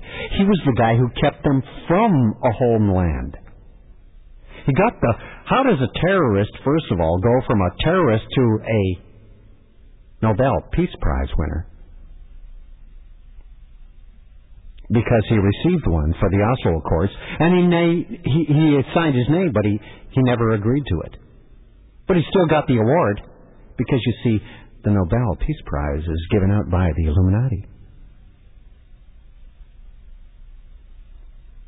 And the day of his death, I mean, he was barely in the ground at Ramallah. And Tony Blair was already overseeing George W., planning the peace process. Because as I said earlier on A View from Space on the new Mojo Radio 640 Toronto, Ariel Sharon said he would never sit down and talk peace with Yasser Arafat. Now, Illuminati-controlled Ariel Sharon will sit down with a Palestinian representative. And the people will be given their land. More on that in a minute. It's the new Mojo Radio 640 Toronto. I'm Space.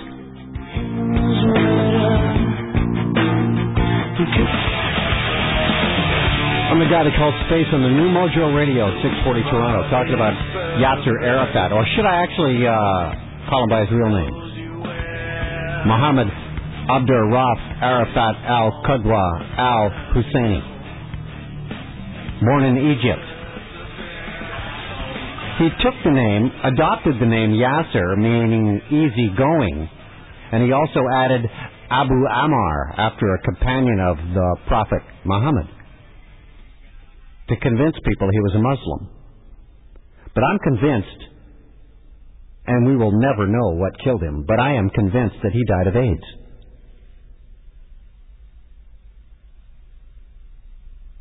I know the KGB put him in the position as the Palestinian Liberation Organization leader, part of Freemasonry in Russia. Freemasonry controls both sides, Ariel Sharon and the PLO leader, whoever it will be. I was just talking about the Illuminati signature in Arafat's death. He was born to a wealthy family, by the way. He actually even called Jerusalem his hometown and said he was born there, but he wasn't. He was born in Cairo. That's why the body was flown back to Cairo, to the Gala Club, for the funeral. He was carried to France, Paris, France, on a 319 Airbus. 319 equals 13. 9 and 1 and 3.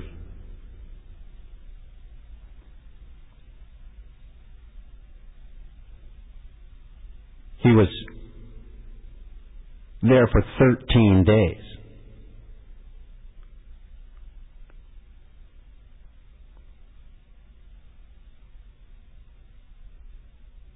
He left October 29th and 11th. He fell into a coma 5 days later. The number of death.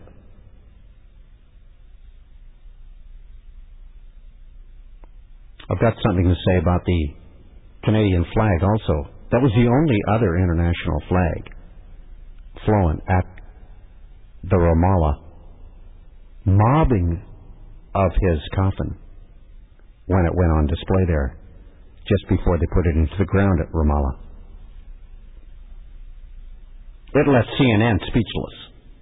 What is a Canadian flag doing waving at Yasser Arafat's funeral?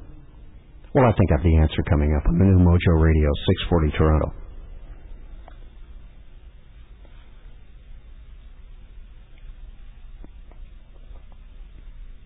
The Galah Club, by the way, where his funeral was held in Cairo,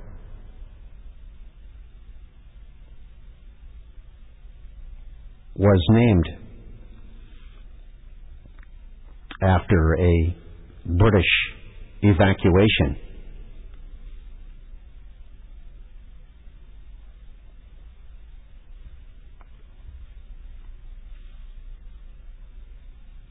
And only military and only members of heads of state were allowed into the club. The British military withdrew from Egypt in 1953. And Galah is the Arabic word for evacuation. It just happened to be located in the district of Heliopolis, where Hosni Mubarak lives.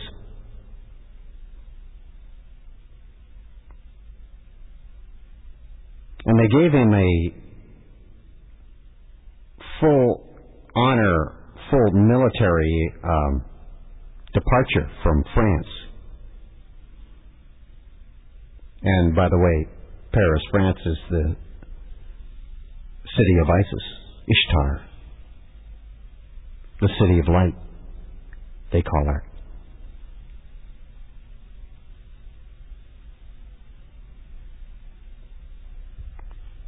So I can't believe the lies that have been spoken even by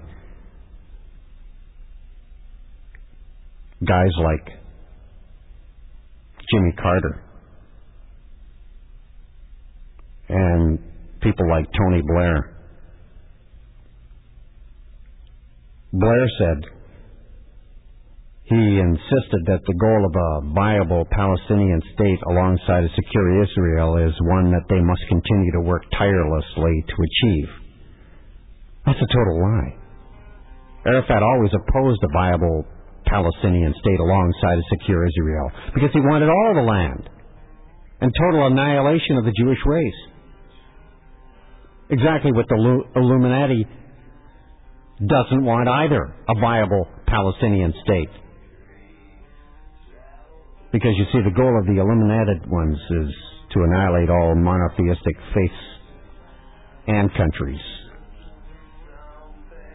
There's more coming up. It's A View from Space on the new Mojo Radio, 640 Toronto.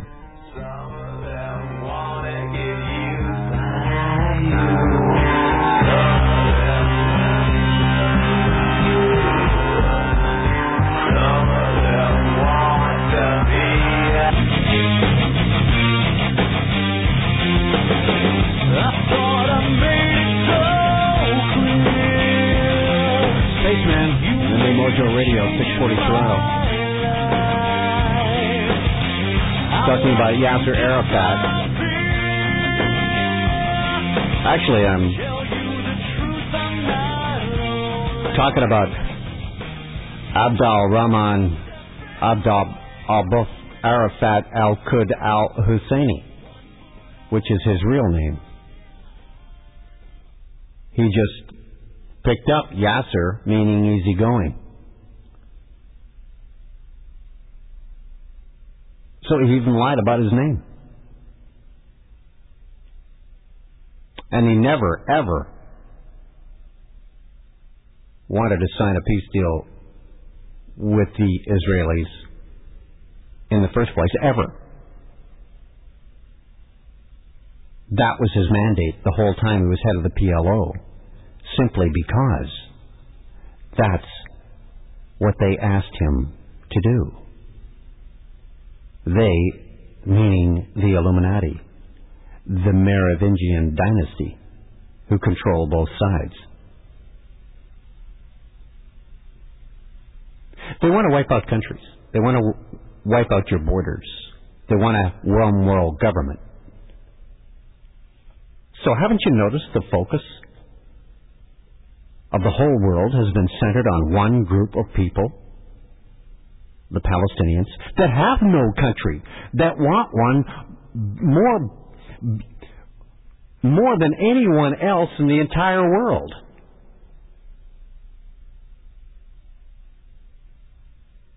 They've been systematically held back from that goal on purpose so that the Illuminati can show the world that having borders only divides people.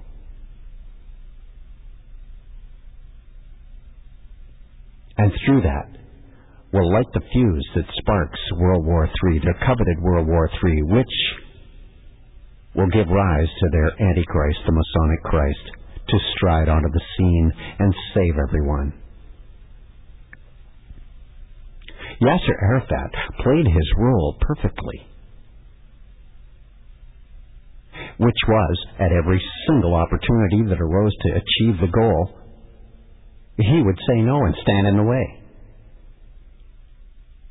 Now, when they are to be given their own land, the Palestinians, and that will be soon, they will still attack Israel, even after the land is given. And Israel will feel so cheated, so lied to, they won't take any more. And having all the Palestinians in one place, the Palestinian state, they will attack. The weapon of choice? Mad Faye. MAD-FAE.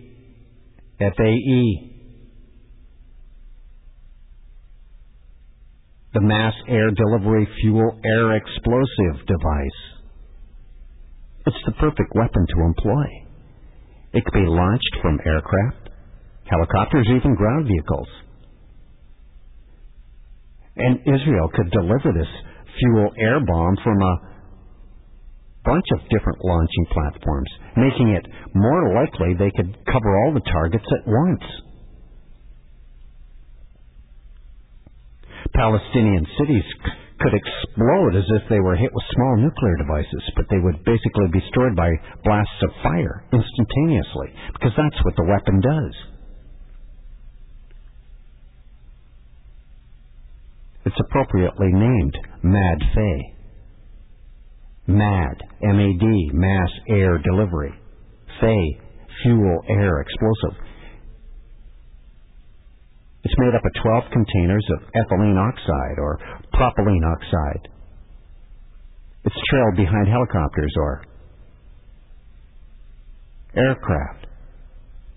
The containers release a cloud of highly volatile vapors, which, when they're mixed with air and detonated, can cover an area of over 1,000 feet long with blast pressures 5 times that of TNT. A surface unit is made up of an armored vehicle with 30 launch tubes for 5-inch Zuni rockets that are equipped with fuel air munitions to detonate minefields. The U.S. have a bunch of them in their inventory. You can also airdrop these. They're 100-pound canisters filled with ethylene oxide. The fuel bursts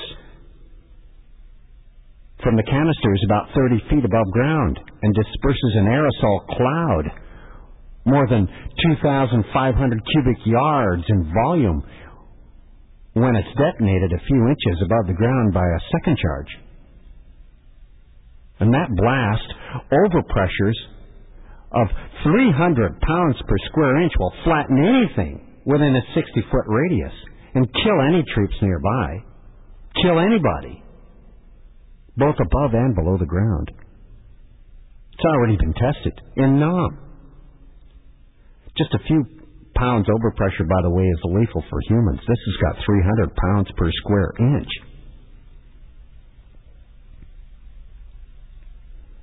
It's a favorite of the Marine Corps in the Middle East.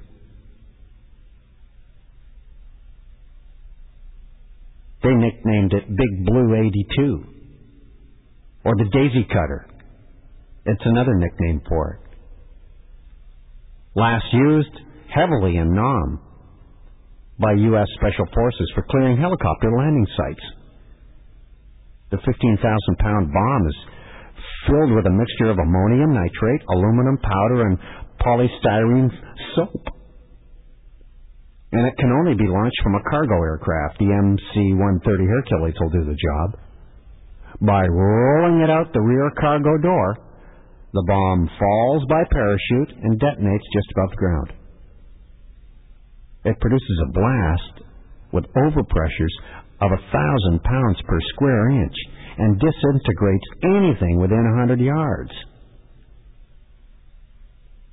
It's used to clear minefields or places for aircraft to land.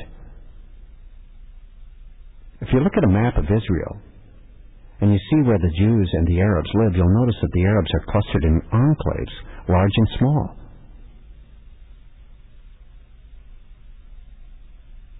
They're not living together. This type of clustering of population is precisely what a military commander would want to see before he launches his war of annihilation. The Oslo Peace Accords were a very clever trap by the Illuminati. They encouraged Palestinians to live in clusters, enclaves. And the Oslo Accords discouraged Jews to live amongst the Arabs. The Israelis knew that the Arab hatred of the Jew was so intense that it would be impossible for minority Jewish citizens to live within a group of Arabs. They'd be harassed, persecuted, and forced to leave. Can you see how easily a military commander armed with sophisticated fuel air bombs could annihilate every Palestinian living within these areas? Especially if they had their own state.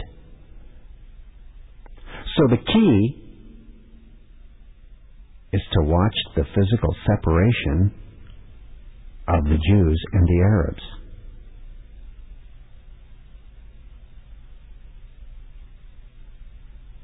If this separation includes the forcible evacuation of Jewish citizens living within the Arabs' enclave, which it has, you can know this prophesied annihilation is about to begin.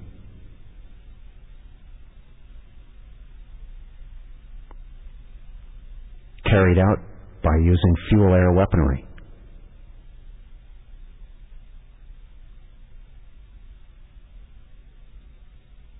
It's very practical. A very important physical consideration would be solved. There's about 3 million Palestinians within Israel. The political and military leaders have to deal with some enormous problems of burial before disease sets in, killing that many people. So, if the annihilation was carried out by fuel air weaponry, the bodies of the victims would be severely charred, burned, and would delay the decay of the bodies, giving them plenty of time to bury the dead. dual-air weaponry will surely be the weapon of choice to fulfill this end-times prophecy. It's written in Obadiah, verses 15 to 18. Yasser Arafat's death clears the way for talks between the Israeli and the Palestinian Liberation Organization. I'm back with more in a minute. It's the New Mojo Radio, 640 Toronto. You're listening to A View from Space.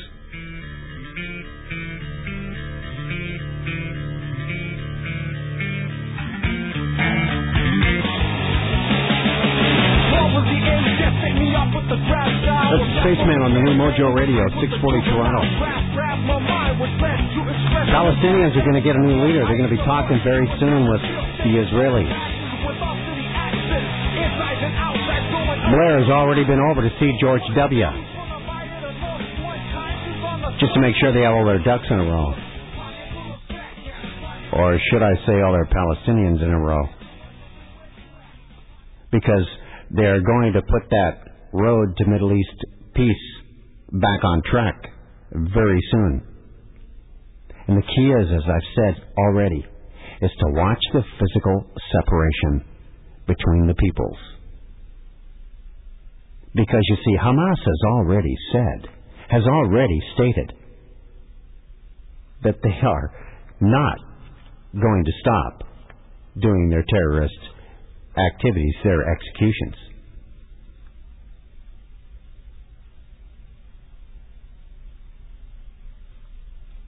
It's going to continue. And when the Palestinians, it's not if, it's when the Palestinians get their own homeland, it will continue, which will frustrate the Israelis to no end, which will force them to attack the Palestinian nation, the new Palestinian nation. And as I've already described, the perfect weapon is the fuel-air weapon system, MAD-FAY.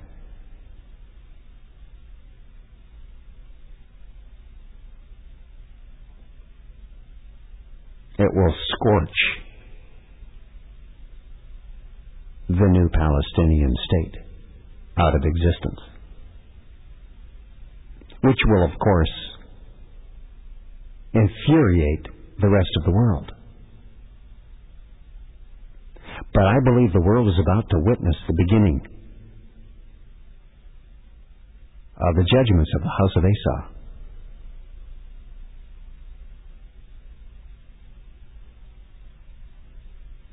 As foretold in Obadiah 15 through 18. And this annihilating war will spread quickly as Syria, Jordan, and Egypt will immediately launch all-out military strikes against Israel, trying to destroy her from within and from without. But Israel is not going to be totally destroyed. You see, the Illuminati has included this prophecy of Obadiah 15 through 21 into their plans for the New World Order. They've got plans to use this Arab-Israeli war as the spark for their coveted World War III, which will ultimately produce Antichrist.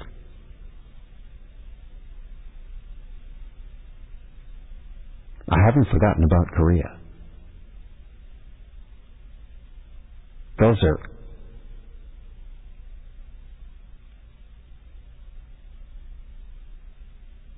an incredible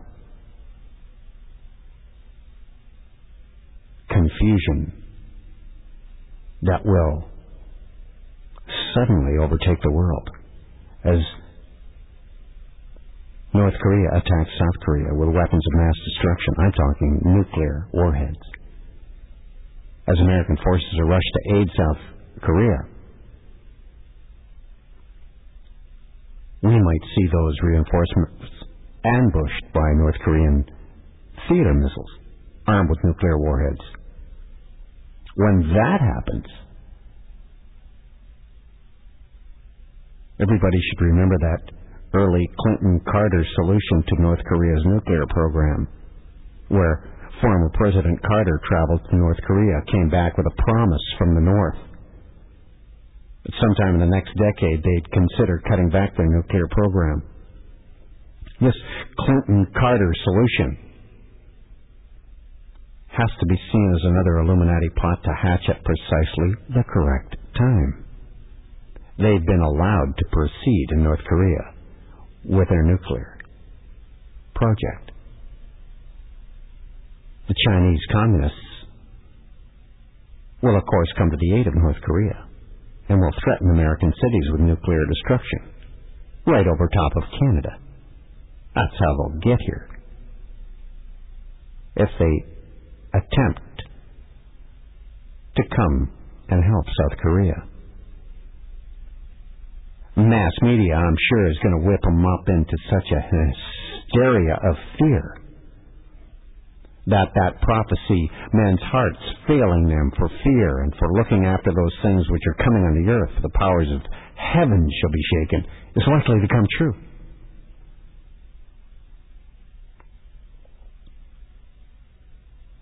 The Chinese attack on Taiwan. Another wrinkle. It's all about timing. All of it arriving at proper intervals. The Illuminati promised China back in '52 that she'd get Taiwan back.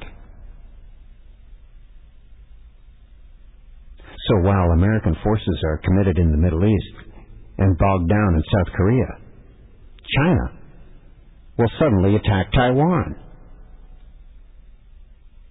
And remember, Bill Clinton allowing China to have access to whatever modern American secret she wanted? Don't be too surprised if she doesn't attack Taiwan with neutron weaponry, alienating all of 22 million Taiwanese.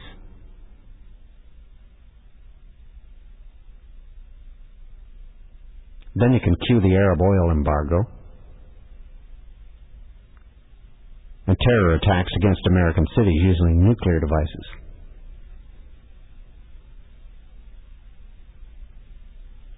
That'll be about the time the stock markets start crashing all over the world. Panic reigns supreme. Then riots in the cities.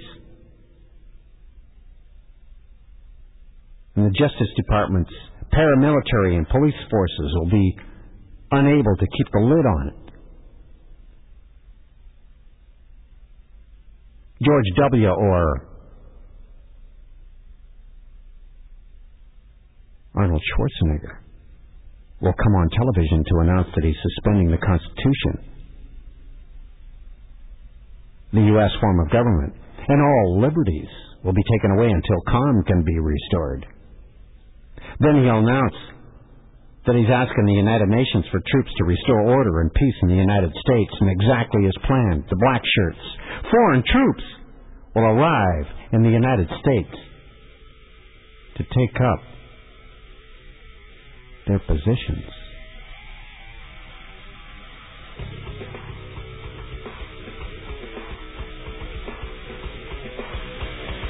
I'm not done yet. There's more. It's the New Mojo Radio, 640 Toronto. It's a view from space. Back in a minute.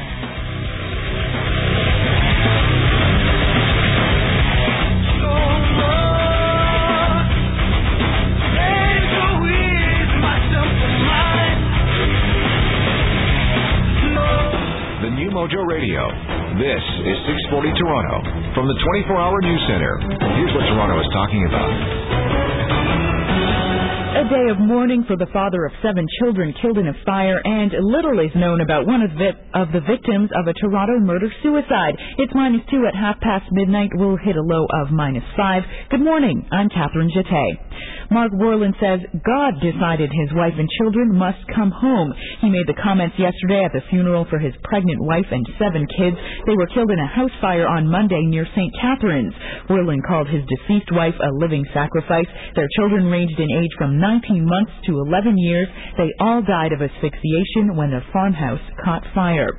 Toronto police are still investigating a strange murder-suicide. A 30-year-old man was found hanged with shoelaces beside the body of 24-year-old Cimarron Doncaster. Her 7-year-old son discovered both bodies.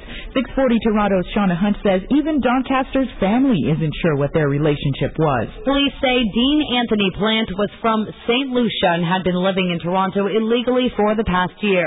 Autopsy reports confirmed the 24-year-old mother of 3 died from multiple wounds to the neck, and 30-year-old Plant died from hanging. The actual relationship between the two is unknown, but a close friend of Doncaster reports she told her she was engaged and in love, but never said with who.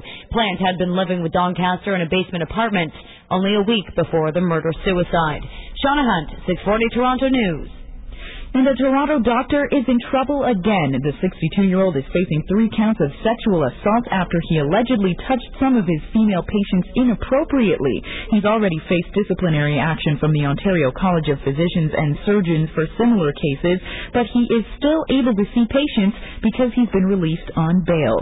It is -2 at 12:32. It's a close game as the Raptors face Portland in NBA action. 640 Toronto sports and weather still to come. Give me 3 reasons to go to the Gentle Vasectomy Clinic. The Gentle Vasectomy Clinic is the famous home of the no-scalpel technique. I know you like that. You can combine the consultation and the procedure in one visit if you want. Very convenient. And it's covered by OHIP. How'd I do?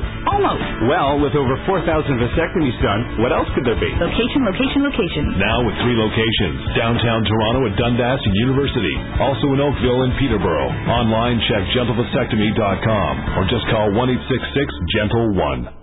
When we first met Janine a few months back, she was riddled with self-doubt. Roll tape. I just can't win. It's really hard. Here is Janine today. I started going to country style on my way to work every morning. And how'd that work out for you? I get a freshly ground and brewed coffee, and with Turn Up a Winner back again, every coffee wins. How can you not feel great? Isn't that great, folks?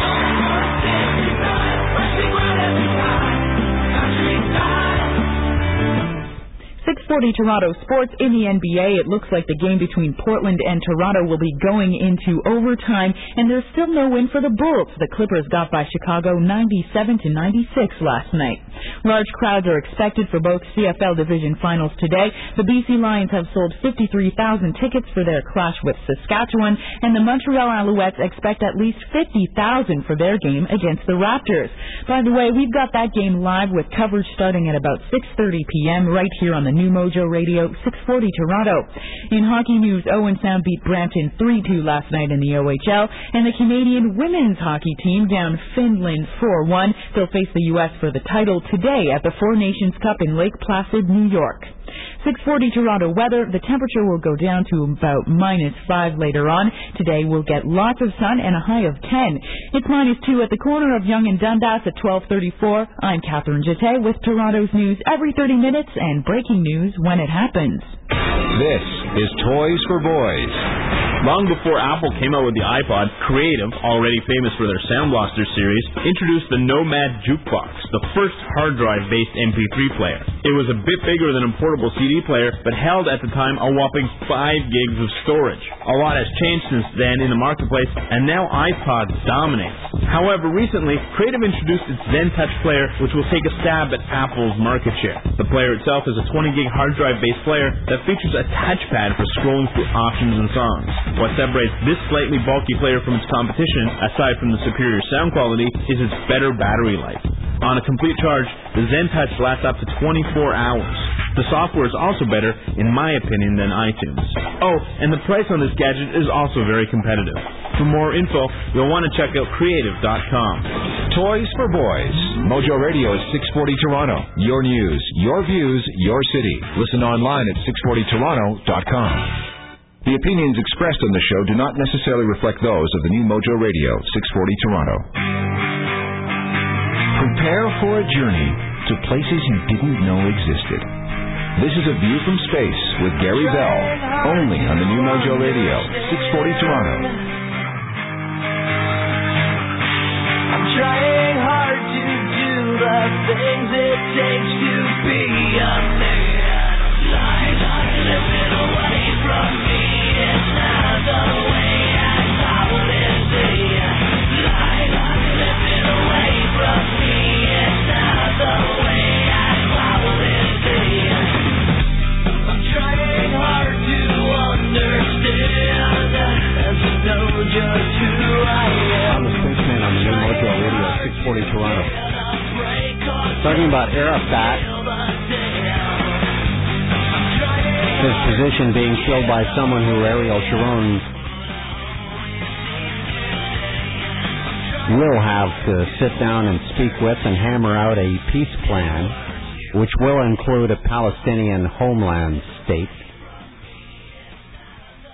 The attacks will continue. Israel will become fed up and attack Palestine, the new state. And of course, all hell will break loose in the Middle East. North Korea will then attack South Korea. China will go after Taiwan. Terrorist attacks in America. Then, as I've already described, the president, whoever it is, possibly Arnold Schwarzenegger, the Terminator, will come on television and terminate the American Constitution, terminate the U.S. form of government, terminate all liberties, until, of course, calm can be restored. Then he will announce that the United Nations are sending their black shirt troops to restore order and peace. And foreign troops will be in America, killing Americans. Then suddenly, amidst this unbelievable war, carnage and panic and spiritual chaos, a Superman will appear.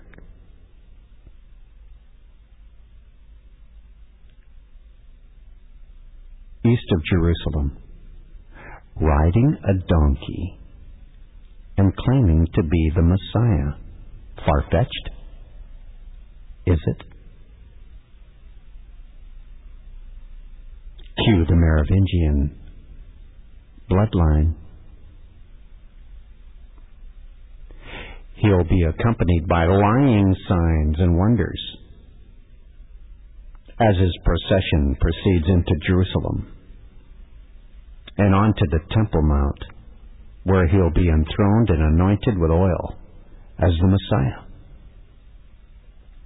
And he'll be standing amidst the rubble of the Dome of the Rock.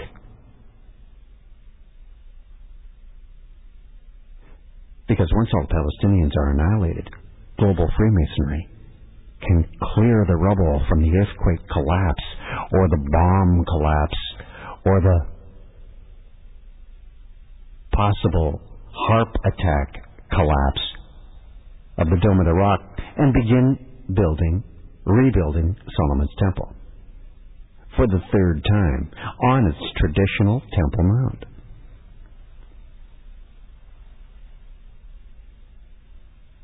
The Antichrist on the world scene will have been birthed through the final birth pangs of World War III.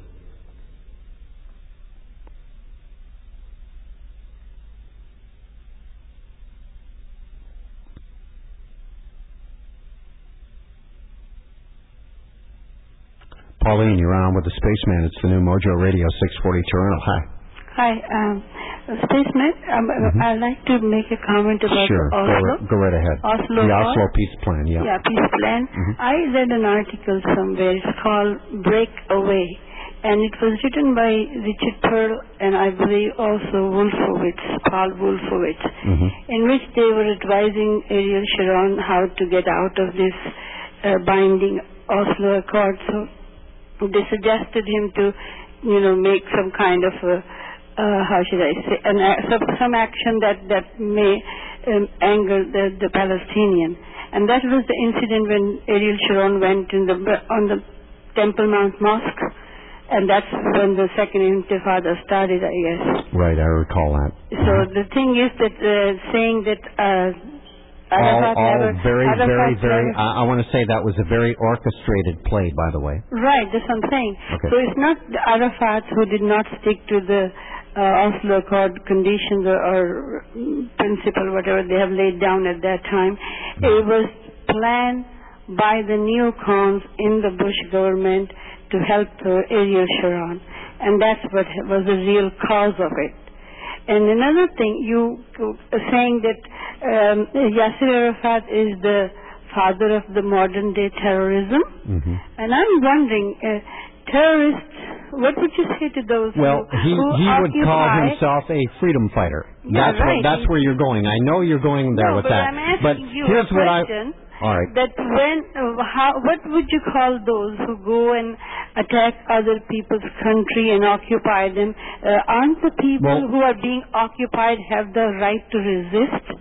Well, yes, and of course they do. Now, wait a moment, though. You're assuming that they are both standing for their people.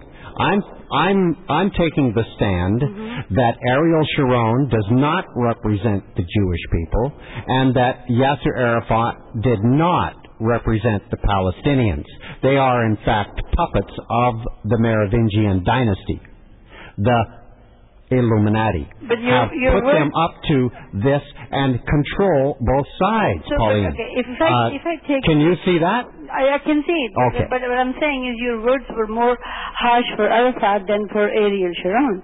And also, you tend to forget, if you were saying that he killed many innocent people, but Ariel Sharon killed... but they have both done the same thing. Please let me say, I'll forget otherwise. Do you remember the Sabra Shatila case when Ariel Sharon killed many, many thousand people in the camp? Oh, sure. So they're equally killers. Why? I agree totally. For one person and not the other. Do you know what it tends to do? It tends to create hatred here among people. It really does. One should have to weigh the word very carefully for both sides. Well, especially if you do believe. And I'm about to take this one step farther, Pauline. Pauline, I'm about to take this one step farther and say that Sir Winston Churchill was also a mass murderer. Right. Okay. So if you believe that they are both being used by a third party, I agree. Then you have to use the word very carefully for both of these puppets. You know what I mean? Well, sure. But I have also stated that Ariel Sharon, I believe, is also Illuminati controlled. No, but this is just the one word you used. You never used that he also a mass murderer. Well, he is. And also so is Adolf Hitler, and so is Harry Truman. But why didn't you say so? Well, I'm saying so now, Pauline. Okay, and also... But I can't cover everything at once. No, but I am dealing with the death of Yasser Arafat. And you keep saying about harsh word about the one person and not the other, then it gives a very unbiased impression to the person who's listening to you. But if you've listened to this show before, you know the whole that time, and I was amazed what you're doing, like I always tend to agree with most of the things that you say, but this time I'm listening so carefully, and actually you woke me up in the sense that I was listening, in a half sleepy mood, because it's quite late time of the night, but it practically shook me up, and I said I have to call. And also to remind you another point, just to bring another point, Menachem Begum, when Israel was fighting, let's say, for their own statehood under the British rule, was considered terrorist by British, but he himself considered himself as a freedom fighter. So why can't we tend to give the same status to other people who are being crushed by the occupying forces? And same is true for Iraq. Same is true for Afghanistan. I don't understand why why the whole media, and I don't like to hear this from you at least, because my favorite program is using harsh word. I just couldn't take it. I usually count on you to come with a more fair approach to the thing. But today what I'm listening is really not very pleasing to me, at least. All the media here is so biased. Constantly they are terrorists, they are insurgents, they are everything but the freedom fighter or the resistors. Right, but you understand this, Pauline, that I believe both sides are wrong. And I've stated that over and over on this show, that they're all puppets of the Illuminati. You will not get to be the leader of any of these countries unless you are controlled by them. Alan, go ahead. You're on with myself and Pauline on the new Mojo Radio 640. We're going to talk to two people now? Yeah, you don't have to. No, you don't have to, Pauline. Let's just listen. Let's just listen to what he says. It's okay. Yeah, very briefly. I enjoy your show greatly, and I can see Arafat and even Sharon, and I'm a supporter of Israel, I'm afraid to say, the lady, being puppets of Illuminati. I will say one thing, because one thing... No, wait a minute. Don't just breeze over that. You are agreeing with me that Sharon is also controlled? You know what? He's been so reckless in some of the things he's done that you have to believe that, right? I could see that. Yeah. Oh, okay, he can see that, Pauline. Yeah. No, but I want to say one thing. Yeah, but use the same harsh word that you're using for Arafat. Then I'll be happy. Well, they're both mass murderers. I'll say they're both mass murderers now, and I'll throw in a Winston Churchill. Your choice of word makes a big difference in creating a hatred people here, or not to create the hatred. That's what my point is, basically. Go ahead, Alan. Yeah, very briefly, I just wanted to say one thing, and I'd like anyone to just Google. She mentioned Sabra and Shatila, okay? She just mentioned that Ariel Sharon massacred the Arabs there in the Palestinian refugee camp, which is a total lie. Because anyone who will tell anyone to do a Google search, Christian phalangists, okay, the Israeli army let out flares and let the Christian Arab phalangists massacre 2,000 or 4,000 Palestinians. It is a fact of history. So if you want to... okay, why did they let them do it then? You know what that's saying? It is to their advantage. In other words, they did it. You're admitting right now that... I'm not well, it builds the hatred. It builds the hatred, Pauline, and that's why it was done. This is what you're saying, so I'm saying, why did they let them do it then? It's not that I'm admitting. I don't know. You know, Jeffrey... And also, let me tell you one more thing. No, since you are claiming me to be the hatred... How many forces in the world who occupy other countries go house to house to India and Kashmir? Yeah. The Hindus of India and Kashmir and they India do the same thing. Turkey. All the occupying forces are doing this. Why? Have you ever seen any Muslim country doing that? No. Yeah, you're right. Saddam Hussein only killed, 400,000 Arabs? No, that's again there's a mistake. That was during the war, not going house to house. Right, house to house. Right, because the war is privacy and safety within their own confines. 5,000 Kurds he killed. Or Syria, That's what you say. 30,000 people Who provided the ammunition and who supported the Saddam at that time? The French. The French and the Germans supplied everything, and the Americans came Americans. Well, you're talking about the... Wait a second. When you're talking about the Germans and the French, you're talking about the Merovingian bloodline here. Oh, yeah. You know what? It's amazing. You know, as a Jew, I know what happened in Germany in the 1940s. But, you know what? What I like about your show is you don't make things up, okay? Even if things seem a bit strange, okay, you have a lot of basis and you have research. And I'd say pick up a book. There's a book by Kenneth Timmerman who talks about the arms trade in the world. And he traces bit by bit how it was German companies who supplied whole chemical systems to Saddam. Yeah. And French, Mr. Chirac, who had the nice state funeral for France, is one big Halliburton. You think Halliburton's bad? All of France is one big Halliburton. They supplied Israel with our nuclear weapons. I'd like to thank him for that. But they also supplied Saddam Hussein. And you know what? From that point of view, I'd like your opinion actually on France, because I see a major power play. The fact that they put on Arafat's funeral, to me, seems to be, if anything, because of what the United States is doing in Britain, there seems to be a major power play. But again, you know, this whole simplistic thing that it's the U.S. that came in and supplied, it's just not true. I mean, read their 800-page books. Yeah. Well, France is playing their role to the hilt, and so is America. And you know they have this hatred going, and it is black magic versus white magic. what is? Yeah, that's in a nutshell, right? But what I'm saying is, don't excuse America so easily either. Of course not. Look what they're doing. Look what they're doing in Iraq right now. Blaming putting all the blame, excuse me, on France and Germany, and this brings me another thing to my mind.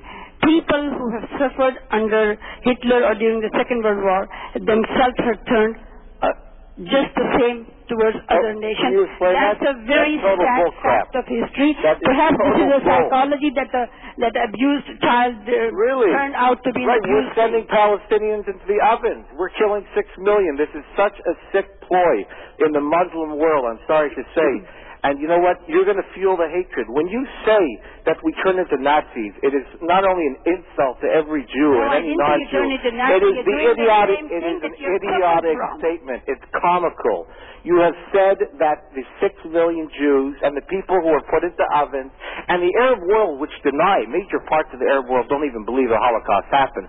So you're saying that the Israelis, because they're occupying a country, they've become the Nazis. The only people in the Middle East not occupying, you can see day in and day out the way they're always running around. Your worst enemy. And the air attack and all these things, and even a spaceman a minute ago pointed out, Israeli would get fed up, and what kind of a weapon would they use? Mad F.A. And this just tells you what it's going to do to that region. We have nuclear weapons. Israel has not used it. If it has to use it, when one of your nutballs... So tell me, why all these Americas and European countries and including Israel, although it's not declared openly, but we all know that he has... Israel does have nuclear weapons. Why these people keep developing so horribly destructive weapons? Effect. It's called the deterrent effect. Because in Algeria... You are afraid because in Algeria, there's been a Holocaust. Simply because they don't have any decent weapons, so they fight back to their own life. Pauline Allen, I thank you so much, both of you, for the calls. I thank you so much. It's the Spaceman on the new Mojo Radio, 640 Toronto. Back with more in a minute. I'm the guy that calls Space. It's the new Mojo Radio, 640 Toronto. All right, got a minute left. Canadian flag, Arafat, Ramallah. You saw it? Millions did. No, possibly billions. Because that was shot around the world. What did it all mean, the Canadian flag at Arafat's coffin? Well, if you look closely at the Canadian flag, it's an 11-pointed maple leaf. That's 11. That was the only way to get the number 11 embedded into that shot that went around the world where billions saw it, but secretly. Red and white are the colors of Egypt's pharaohs. The 11-pointed maple leaf was red. That means an alive maple leaf is green. A red maple leaf is dead. That's why you saw the Canadian flag at the Arafat coffin. This is the new Mojo Radio, 640 Toronto. Coast to coast next on Space. I'm out.